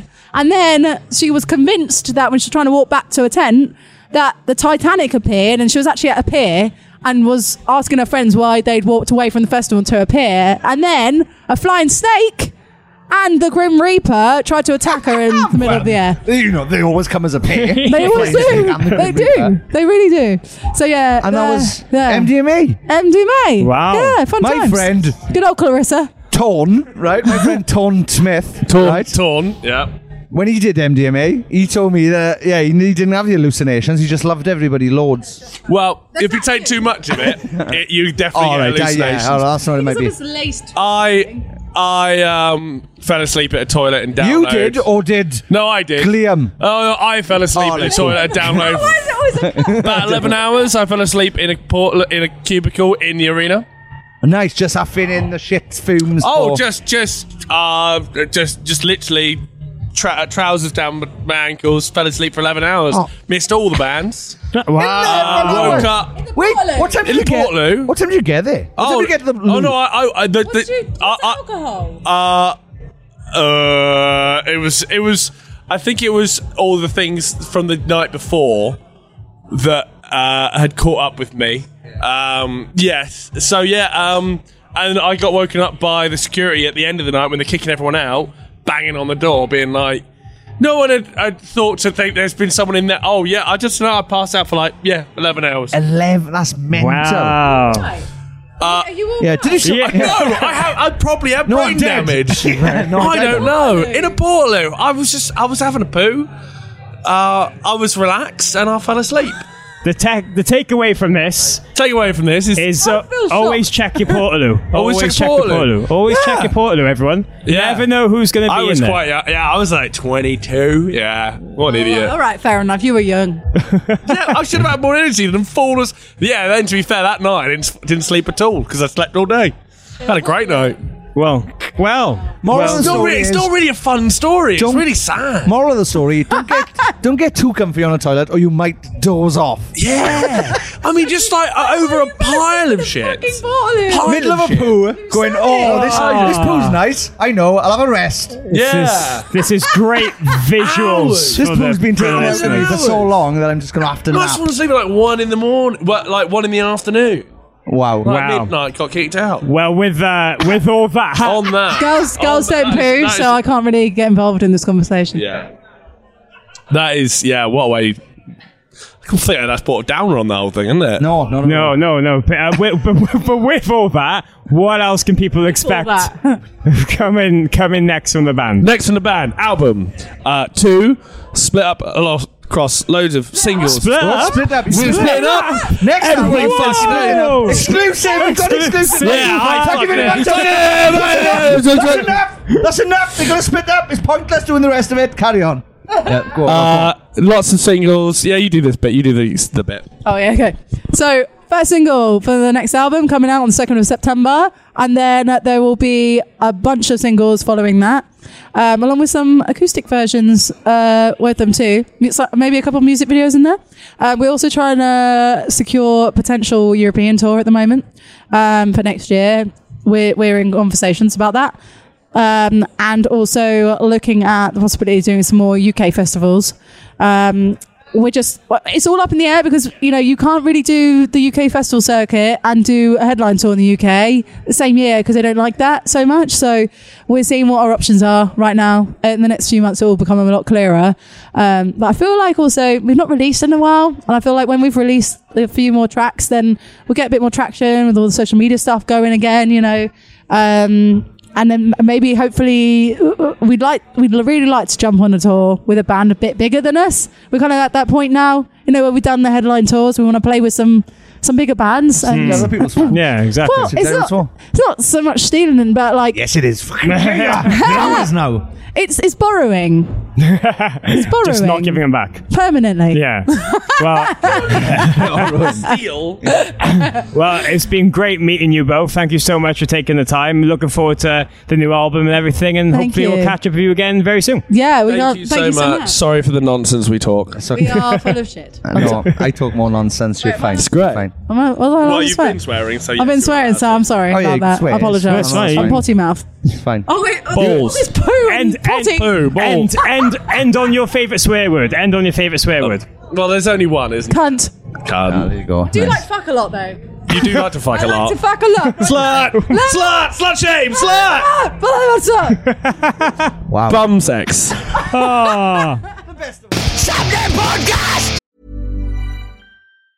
Planning for your next trip? Elevate your travel style with Quince. Quince has all the jet-setting essentials you'll want for your next getaway, like European linen, premium luggage options, buttery soft Italian leather bags, and so much more. And it's all priced at 50 to 80% less than similar brands. Plus, Quince only works with factories that use safe and ethical manufacturing practices. Pack your bags with high-quality essentials you'll be wearing for vacations to come with Quince. Go to quince.com/trip for free shipping and 365-day returns. Even when we're on a budget, we still deserve nice things. Quince is a place to scoop up stunning high-end goods for 50 to 80% less than similar brands. They have buttery soft cashmere sweaters starting at $50, luxurious Italian leather bags, and so much more. Plus, Quince only works with factories that use safe, ethical, and responsible manufacturing. Get the high-end goods you'll love without the high price tag with Quince. Go to quince.com/style for free shipping and 365-day returns. Imagine the softest sheets you've ever felt. Now imagine them getting even softer over time. That's what you'll feel with Boll & Branch's organic cotton sheets. In a recent customer survey, 96% replied that Boll & Branch sheets get softer with every wash. Start getting your best night's sleep in these sheets that get softer and softer for years to come. Try their sheets with a 30-night guarantee. Plus, get 15% off your first order at bollandbranch.com. Code BUTTERY. Exclusions apply. See site for details. But anyway, have we all enjoyed Tree so far? Make some noise if you haven't enjoyed Tree so far. Oh. You shouldn't have said wait till you see our guest now. You are going to be kicked right out of here now. They won't be happy with you. Did we all watch Jimmy Eat World last night? Did we all have a sing-along? Oh, no, wait. Loads of people went, I watched Jimmy Eat World. Did you sing along? No. Fuck yeah. Sing Right, but we have a very, very, very special guest joining us today. I think, really, he's one of the main reasons we're all here, because he helps put this festival on. Well, he is, isn't he? He definitely is. There's no two fucking ways about it. If it wasn't for this man and his team, none of us would be in this field right now, and all of your faces wouldn't be facing this way, and I wouldn't be terrified looking back out. Not because your faces, just fear of... So I think we should bring him on. So without any further ado, please welcome the head booker and promoter of 2000 Trees, Mr. James Scala. Woo!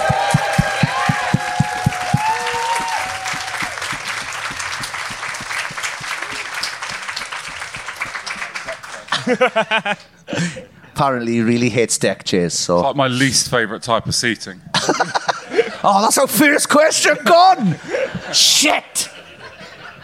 Right, seat in, bed. We'll have to do bed in. What's your favourite bed? But yeah, thank you very much for joining us. Thank you on behalf of everybody who's here for giving us this opportunity to be here together to enjoy music and boys talking nonsense and yoga and poetry and stuff. Yesterday was fantastic. Has it been good for you so far? Yeah, really amazing. I don't know, it just feels so weird after 3 years to be back. Yeah. But watching like Jimmy Eat World and Creeper and Dinosaur Pile Up and just like a sea of people enjoying themselves was a real moment. It was good. Yeah. Amazing. But after 3 years of not doing it, I mean, obviously you work so much behind the scenes on it regularly, you're planning this, but I'm sure it must just feel different when you finally get on site and you get back into the stage of things and you get to see the festival come to life again. Yeah, well, the thing is, it's a weird job normally, right? So normally you do it once a year, so you spend all year on your computer, basically, planning a festival. And then you're in the field for 2 weeks, and then you forget what you did for a year. But this time it's been 3 years, so it's like we're coming back here and like, I don't know, like I was in here the other day, like with the guys setting up this stage and like telling them where this marquee should go and deciding how far that wall, the red wall there, should go along. And it's like all of that has gone out of your head. The pandemic is like taking it away. So mad. Yeah, it's weird. It's surreal to be here. What would you say is the biggest teething problems being the last couple of days? I don't know. I think a lot of everyone's grown up, so the hardest thing we've had is that all of the organisers have now got kids. So it's like that's my 3-year-old is my biggest teething problem by and large. Right. Yeah. Literal teething problem. Literal, yeah. Man. Literally. So how long have you been on site prior to yesterday and Wednesday? Has it been a few days? About 2 weeks. Oh wow. So there's not many crew here at the start, so there's just a few of us here, and all the big stuff goes in. So the main stage has been here for like a week and a half.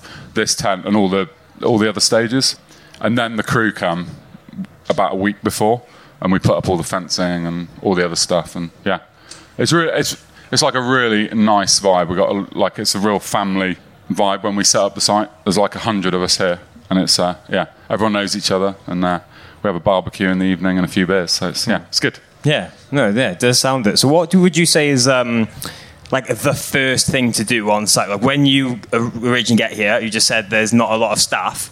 So what is like the first thing you have to do? So we do this thing called marking out.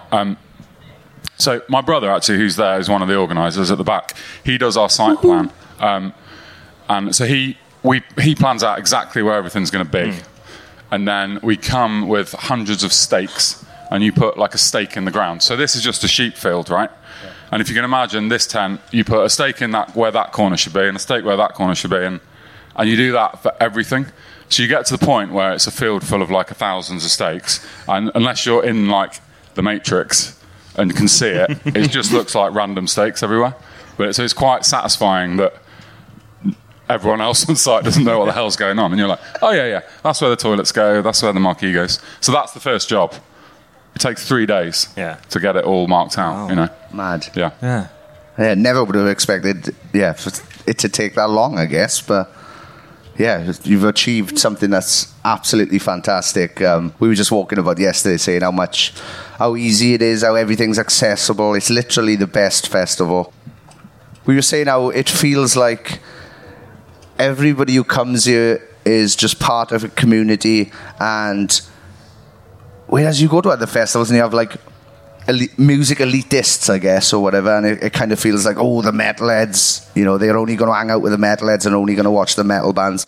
But this feels like such a great community and a spirit, and like I spoke to people yesterday who were just walking around discovering new bands who had no idea, literally hadn't come to see anyone in particular, who was like, I just seen Old in Absence and they were unbelievable. I was like, well, obviously they're going to be unbelievable. They bloody are unbelievable.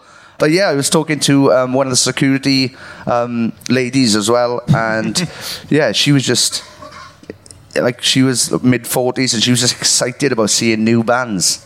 So I warned her about not coming to see Raiders because she doesn't want to be terrified by that. But yeah, it's just a wonderful feeling and a wonderful atmosphere you've created here, and I think everybody in your team should be very, very proud if they're not already. Yeah, I mean, well, thanks for saying that. I think I'm always really careful about not pretending that we had this idea to create that community, because it's like it just happened, right? We started with 1,000 people here. And, there was some, I don't know, Frank Turner and In Me and bands played in year one. So it was like there were some bands that people knew, but it was really small. And it's just kind of gradually got bigger. I booked the band. I like rock music, it's what I listen to. So that's the bands we have on at this festival. And the bands attract the people, I think. Something about the vibe here and the rolling hills, and it's always sunny. I just think all of those things somehow have come together to make it really nice.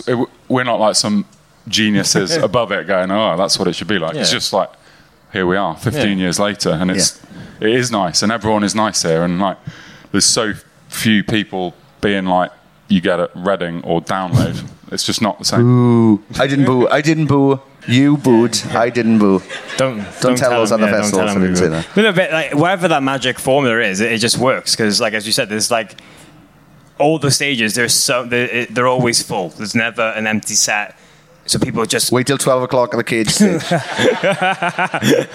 I'm gonna change that for everyone. But it just seems like everyone seems to just want to embrace trees more than anything we've seen before. I'm giving the credit to the bands, basically. I just think it's the scene we're in. I don't know, see, because I like I mentioned earlier, I have met people here who are not sure about bands that are here just because they came before and it was so good. So yeah, I mean there are a bunch of people that come that don't like the music, which is weird. But it's okay, that's cool. It really annoys me. I spend all year booking the line.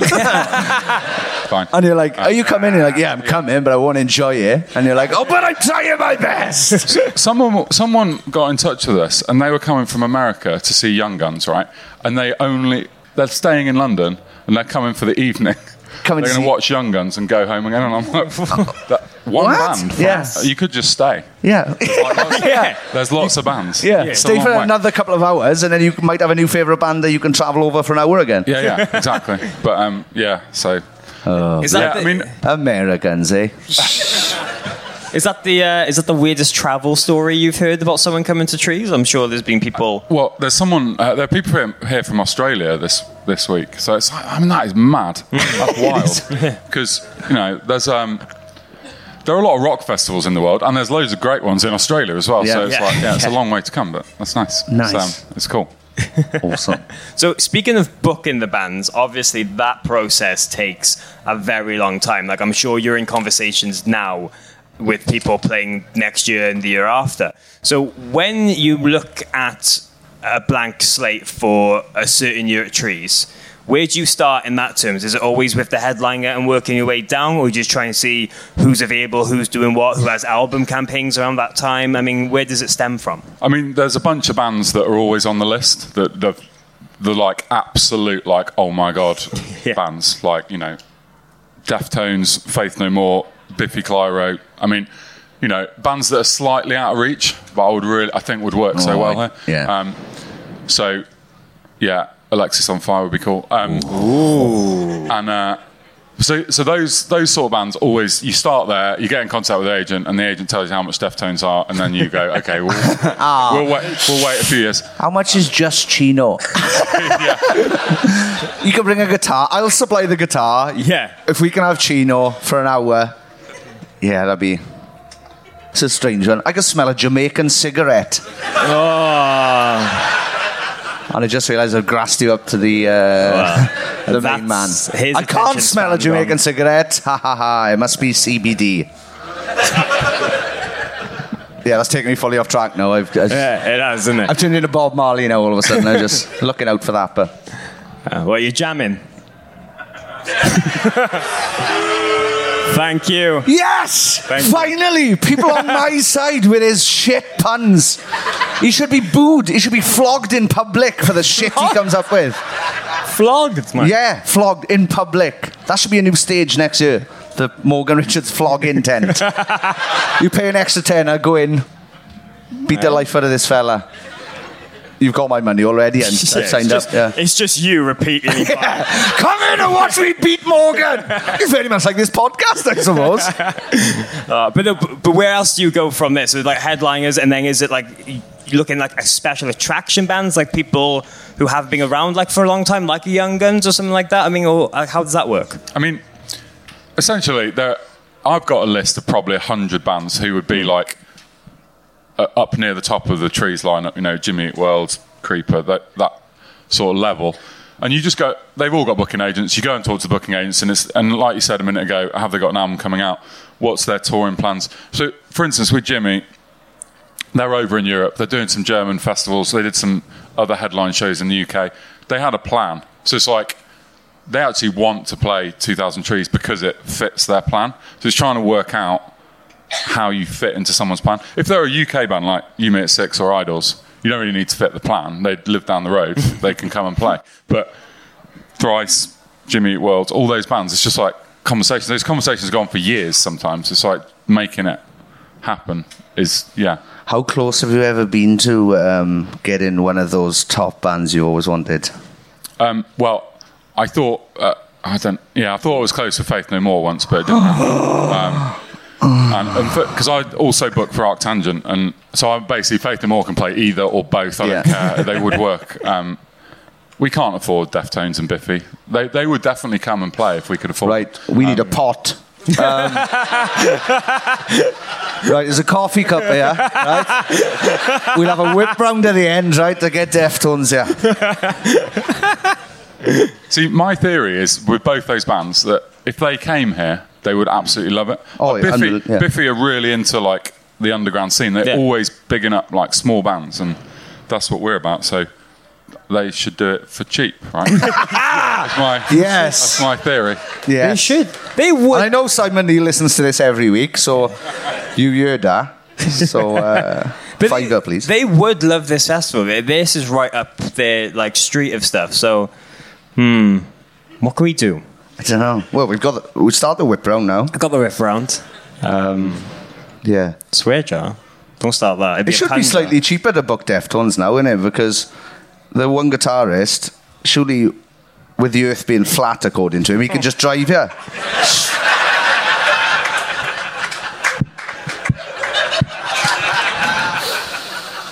Fucking hell. He's a grown man, Nick. That's mad, that, isn't it? He's a grown-up. He's like, oh, yeah, it's definitely flat. Does explain why all the riffs are 0 and 1, I suppose. Yeah, very true. Fight. He's got to come over here. He's not going to come over here, so, yeah. I can see it from a distance. His arms are not that long. Over the years, what would you say has been the most surprising band to play Trees for you in terms of, like, didn't expect them to have a big reaction as maybe where they were booked? Because just yesterday, watching a lot of bands, there were so many that the tents were overflowing and you just could not get in there. So I'm sure, like, every once in a while there must be a band where you think, oh wow, they've really in the time you've booked them have really like elevated a whole level. Yeah, they blow up a bit. I mean, I think that's happened with Turnstile this year. They just seem to be getting bigger and bigger and bigger. But yeah, a bunch of bands. I mean, we've all the bands that you're seeing, like Creeper and Idols, and there's like a long list of bands that we had at 2000 Trees when they were like tiny. We're paying them like £100 to play. They're like a new band, and now they're headlining the main stage. So those bands, after you've booked them, you see them go, and it's a really packed set. So does that feel nice? Does that feel nice knowing that you played a part in that? Because I know you're going to come back with, no, I don't think it was us. I definitely really want to claim that. Good. Idols, basically, Idols' career. Yeah, I am Idols. But no, I love the fact that it's not about whether, for me, it isn't that we played a part in them getting big. It's that we were on it enough to get those great bands before anyone else had heard of them. Nice. So, like, literally, Creeper were here, like, I think they were like the opening band. The Idols played in the smallest stage. And, a bunch of stuff over the years where George Ezra played here. Not many people know that. Oh, really? Yeah. Wow. George Ezra played an acoustic set up on the hill many, many years ago. Wow. So, yeah, which is weird, right? So I'm not claiming responsibility, but it is really cool when bands grow. But Creeper owe you everything. Yeah, no, I get it. Absolutely. Yeah. saying that as well, like I've noticed over the years, there seems to be a few bands that I would say are in like a kind of 2000 Trees family, like your Frank Turners, your Jamie Lenman, the Exits, for Covey, those kind of bands you do see often, but are really celebrated here. You have campsites with their names on and stuff like that. Is it interesting to see relationships with those bands grow because it kind of becomes a part of their whole like mystique in a way, because like even Jamie Lemons wrote in songs about 2000 Trees, so I'm sure like to see where it's gone to from then at the start to now is quite like a touching thing to see all of that come together. Yeah, it's great, and I like booking. I'm happy to book repeat bookings. A lot of festivals don't do it. We got a lot of bands here. There's more bands playing here than play at Download. It's like per day. It's like there's 170 bands this weekend, I think. Wow. So all that means is you can have some repeats. You can on Wednesday night in the Forest, we had like a bunch of old Trees favourites like Palm Reader and Porta Papa Horses and stuff. So yeah, I like doing that. And with those, it's more difficult with someone like Frank Turner because, firstly, he really splits the audience. Like people are either really excited or they're like fucking hell, Frank Turner again. So it's like so that is a tricky one to get right. And he's so big that you can't just like stick him on a little stage. He's got to like be main stage. But someone like Jamie Lenman, he would be here every year if I could have my way. I mean, like that. I know it's cheesy, but that 2000 Trees song is basically the greatest thing that's ever happened. I really love it. And he did that. We didn't ask him to do that. He just did it. Nice. And he played in the Forest, and he said to me, "You should come and watch the set today. There's a surprise." And he just rolled out the song. So good. Class. Love it. Yeah, that must have been such a wonderful moment. It really was. But yeah, I like having bands coming back. And the Wednesday, honestly, I don't know if you guys were here on Wednesday, but it was absolutely. I loved it so much. It was so good in the Forest. Palm Reader was one of the best sets I've ever seen at 2000 Trees. It's outstanding. And like next year, we definitely will have like favourites, like 2000 Trees Legends Day again on the Wednesday, I think. Ooh. So if anyone's got any ideas for who we should have, then nice. You can tell us on social media. Yeah, that'd be fantastic. Yeah, that'd be really good. But with mention the Forest as well, like it's obviously you can see how much work you've all put into rebuilding that stage recently, and I think that's become a fan favourite part of the festival is just the Forest sessions and everything like that. How hard work was it trying to rebuild it? Because I'm sure a part of you didn't want to touch it because it was kind of so cemented within the legacy. Yeah, well, the stage was rotten, so we had to knock it down. Right. I mean, it was like, it had to go.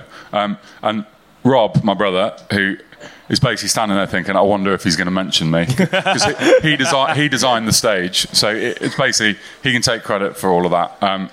And it was a bit like, I don't know what the TV show's called, like Grand Designs or whatever. Right. Which I don't watch, by the way. But it was like that stage got finished on Wednesday morning. So we were like, it would have made a good documentary where we were like, is this going to be ready? Yeah, so they were loading in the PA and sawing wood at the same time. Wow. So, yeah. Yeah, you should have had Kevin from Grand Designs come in and be like, he's like, I was here 9 months ago. How much have you spent? And you're like, I'm over budget. And he's like, yeah, I fucking love it when people go over budget. Yeah. And also, it seems like your wife has got pregnant. 9 months ago, and I was first year. And now she's just about to drop a baby. That's weird in every episode of Grand Designs.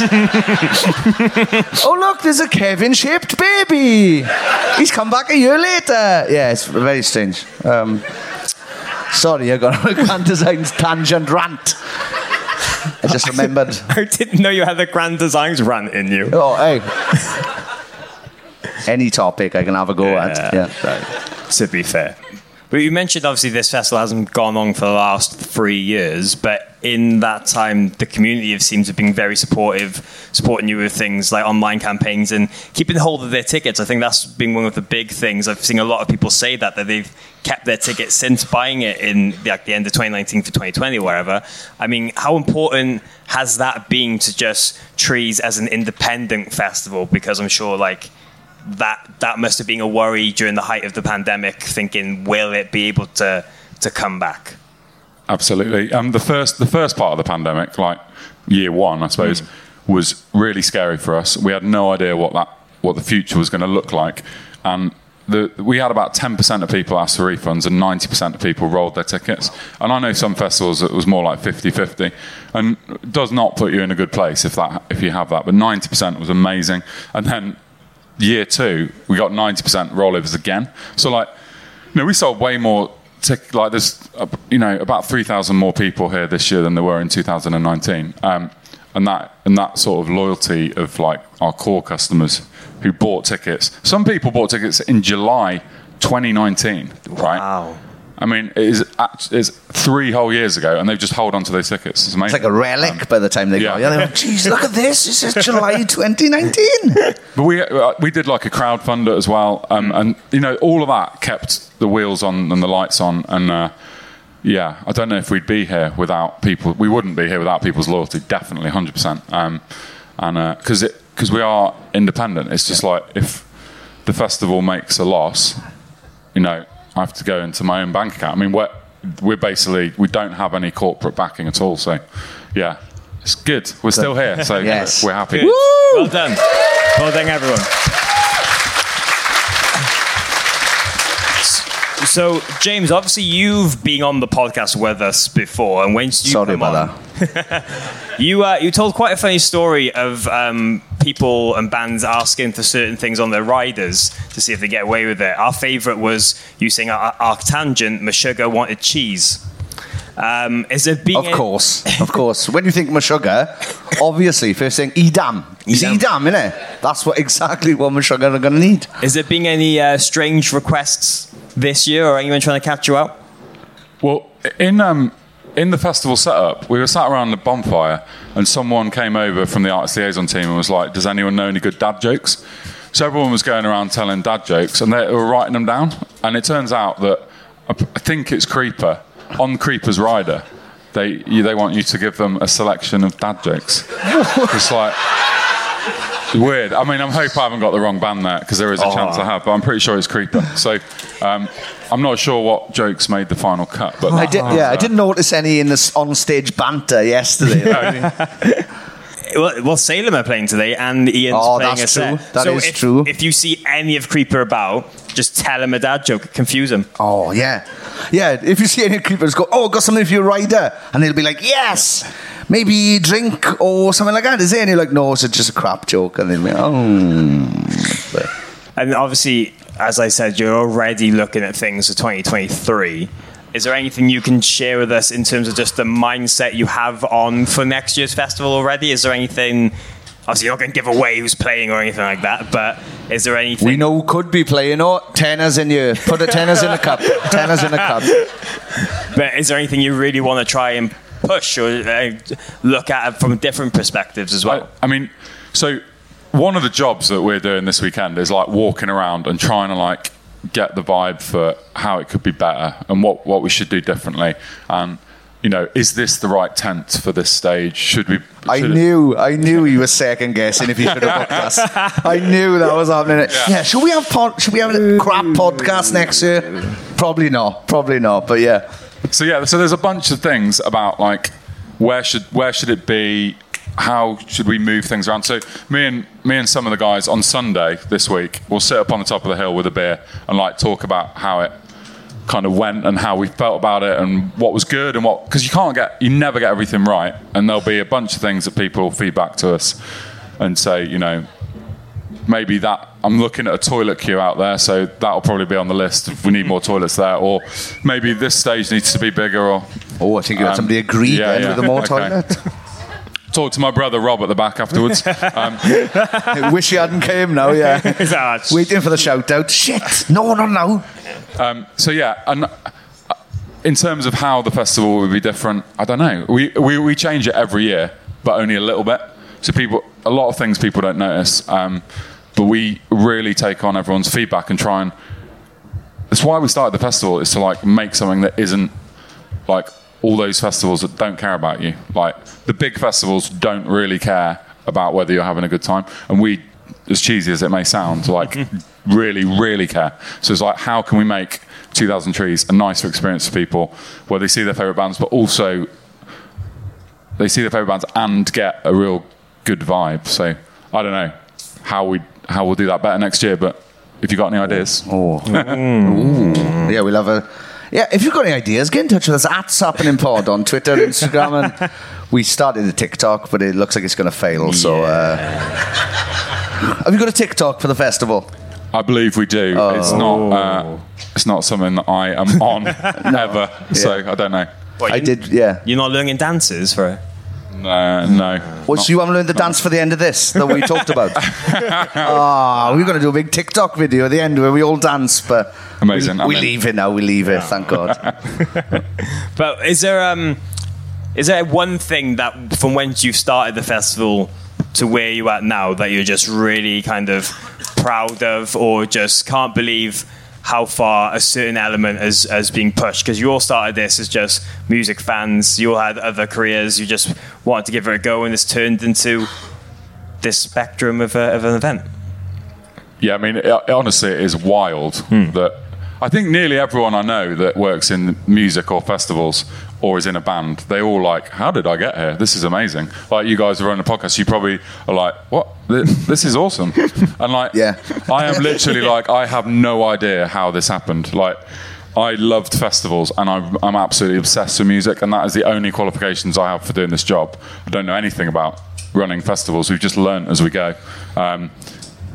So it's a wild thing. I mean, I genuinely can't get my head around it. But it's a wonderful thing as well. And I think it's amazing for people to see that just, your passion and your love for music and festivals has created something like it. I think it's inspiring for everybody just to be like, well, if I'm passionate about something, give it a fucking try. Like, you don't have to be, stuck in a job you hate or whatever. If you can just try, and it's worth a bash. Like, and I think this is proof. Like, what an amazing thing has been created out of your love for music. That's bonkers. That's mad. I mean, it was just a hobby, right? We just started it as a hobby. We all had jobs, and now this is our job. Yeah, it's great. I'm happy about it. Good. Well, as we start to wind down, I mean, today's lineup is chocker. There are so many great bands and everything going on, but is there anyone you'd recommend people to check out that maybe aren't on the higher level of the lineup, or any hidden gems you think is really worth people going to see today? Raiders at midday. I bet none of you will be there now. I bet none of you would come. I've tried my best to plug it as hard as I can, because I always forget to plug my band on every podcast. Yeah, until I remind you. Yeah, thank you. But you're right, Harriet as well. You should go and see Harriet straight after this. Absolutely awesome. Run. We'll all run together. Like the Pied Piper of metal. Let's go! And I think this evening, it's not very... It's a bit of an obvious thing to say, but I think Turnstile could be a bit of a moment. That's going to be wild. Yeah, I think. Yeah, I feel Turnstile is going to be, because for me, I think there's always been like really special sets that you just maybe won't be repeated, or maybe was just like that. Like, you had to be there kind of thing. Like, ones that come to me was Frank Iroh played here a few years ago. You had Dougie from McFly playing bass for A. And I think Turnstile is going to be like one of them today, because there's been so much love between that band. I think it's going to be like a big show more than anything. Yeah, and they're an example of a band that I think they've played the last 3 2000 Trees, so 2018, 2019, and now. And the trajectory of that band has been big, and now they're going past us. They're going to. This is probably the last time you're going to see them at 2000 Trees, because they're so we should all boo too them. big. At the end of this set, we should all boo them. Yeah, absolutely. Boo! Unless you come back, but boo! Too big for us. So obviously the last day of the festival is tomorrow. Do you have a break after that, or Monday is it straight back to working? No, well, so we do pack down here, so we're here until Wednesday. Okay. Because I work really hard all year, but any of my business partners will tell you that in Breakdown I don't do anything. So basically, you're the front man. You're the front man. I'm really annoying in Breakdown, so I just kind of wander around in a daze, just feeling quite happy. I'll pick us up. All right. Yeah. We'll get out of here on Wednesday. I basically lie on the couch for 4 days, and then on the Monday after, I start panicking because Arctangent is really close. So we do the month that I just did. I basically, it's like a copy and paste month. You do pretty much the same thing in a different field. So yeah, summer's mad. I'm trying not to think about Arctangent. Arctangent does not exist. I can see the slight fear in your eyes there for a second. Absolutely. Like, oh fuck! I got to do another one now. Shit. Yeah, I got the fear on that. Yeah. But then September is like much more chilled. Well, there we are. I'm sure everyone's going to really enjoy the next couple of days. They have already, and looks like it's just going to be a really nice time. Thanks for taking the time to join us for this, James. Thanks for having us, because it's mad that we're on here doing this, really, isn't it? Nuts. Absolutely nuts. So we do appreciate it. Again, thank you very much for being here. And I think we should all give a big round of applause for the 2000 Trees team. Thanks a lot. Also, very quickly, I want to give 2 shout-outs, because we mentioned trees is very special for a lot of people. You have Ian and Jade, who are celebrating their anniversary this weekend here. Both head in their hands, ashamed by that. Nice. And then... Don't mention us on your stupid podcast, I'll get embarrassed. And I wanted to say, yesterday during the Holden Absences set, Samantha and Rob got engaged yesterday. Hey! So, the Festival of Love. Nice, but congratulations. So yeah, thank you very much for being here. This is literally absolutely insane. I promise you, like Wayne from Wayne's World, right? When we booked this, I didn't think anyone would show up, right? So party on. But yeah, thank you very much. Thank you so much. And same time tomorrow, 10 a.m. Please come and say it. 12 o'clock, Cave Stage. Thank you. Thank you so much. Sapnin! You're listening to Sapnin Podcast! Quality! Woo! Yes, some fantastic chats there with some absolutely beautiful humans. What a wonderful, wonderful weekend. Shout out to Dele the Liar, Thrice, Rexipteruras, Marissa and the Mots, and fantastic James Scarlett of 2000 Trees. They are all fantastic humans and guests. Yes, we just had a brilliant time. It's one of our favourite festivals, literally the whole community aspect behind it. And it was just so nice to see so many familiar faces, make new friends, and just have a wonderful, wonderful time. These conversations were great, and we recorded a bunch of other ones secretly behind the scenes too. Ooh, so we'll be hearing a lot more of them in the coming weeks. But yes, just a thanks to the whole team for a magical and humble weekend. We tried to capture the festival as much as we could, so we hope you enjoyed this little bonus episode. And of course, if you're itching to get to 2000 Trees next year, then tickets for 2023 are available now, and there's a special discounted 20% off early bird deal until this Sunday, the 17th of July. So act fast on that at 2000treesfestival.co.uk/ticket.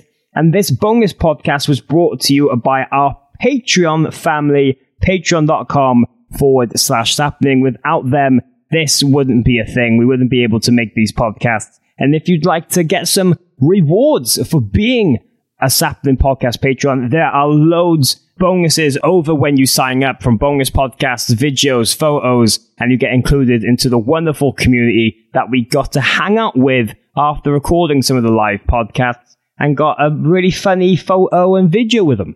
Yes, absolutely beautiful humans. I just love the support in the group. And seeing people that were patrons who hadn't met the other patrons going to 2000 Trees and making friends for life has been such a beautiful, beautiful thing. And it means the absolute world to us. And I think it's one of the things I'm most proud of out of this podcast is the fact that we've brought some people together. They're the best. They're super cool.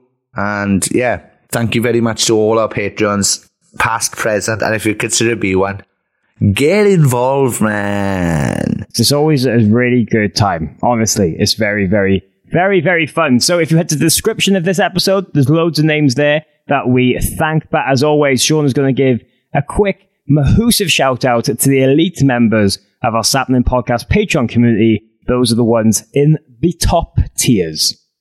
Thank you very much. Kylie Wheeler, Mayumi Liwaway, Janelle Castan, Paul Morgan and Sean Ong, 2000 Trees like a metalcore Bert and Ernie Hirschfield. Thank you very much, Paul. Mitch Perry, Dilly Grimwood, Tony Michael, Natasha Morris, Nathan Croshaw, Emma Barber, Kelly Ewan, Sammy G, Kat Pesson, Murray Grimwood, Jenny Robertson, trees.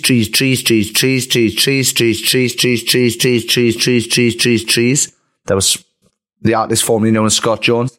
Kieran Olney, Amy Dawson, Amy Louise, Tom Owen, Stuart, when the bees get married, when they meet their honey like Steve Vai makes McNaught. We still haven't had a bloody honey from Steve Vai. I don't even know if Steve Vai exists. I think he's a hologram.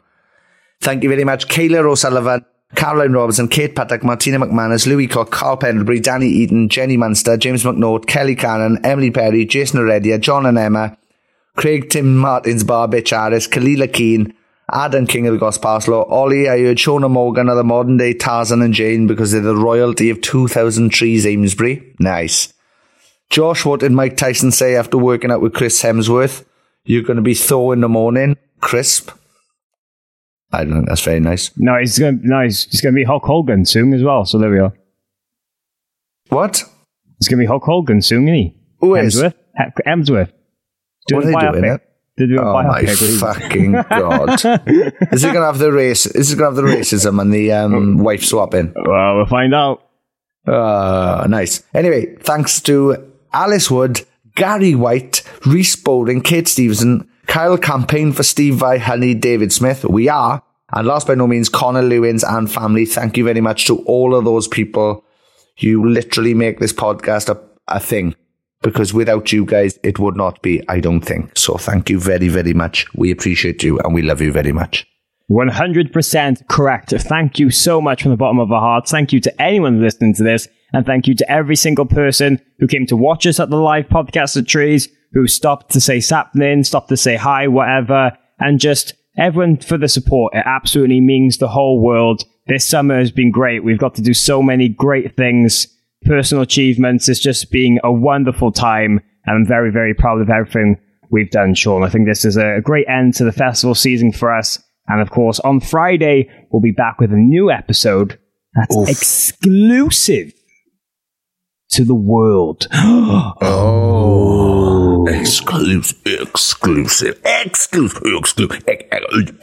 Exclusive.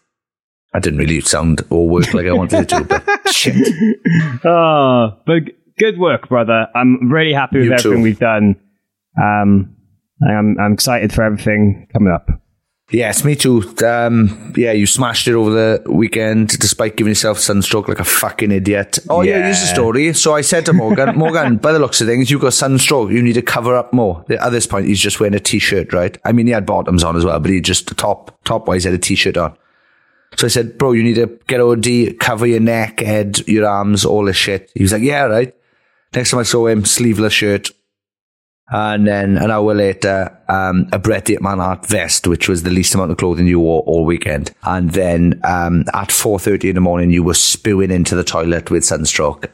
So that's on you. I warned you. I told you what you needed to do. You absolutely disregarded everything I said and ended up spewing like a madman. You sounded like the devil at 4:30 in the morning. I did. It sounded like the devil was trying to get out of my body. Let's just say that, but it's what I get in it. That's what I get. So There we are. Ending this with the vision of me being sick at 4:30 in the morning. Driving the porcelain bus at 4:30 in the morning. Anyway, Sapnin! Sapnin!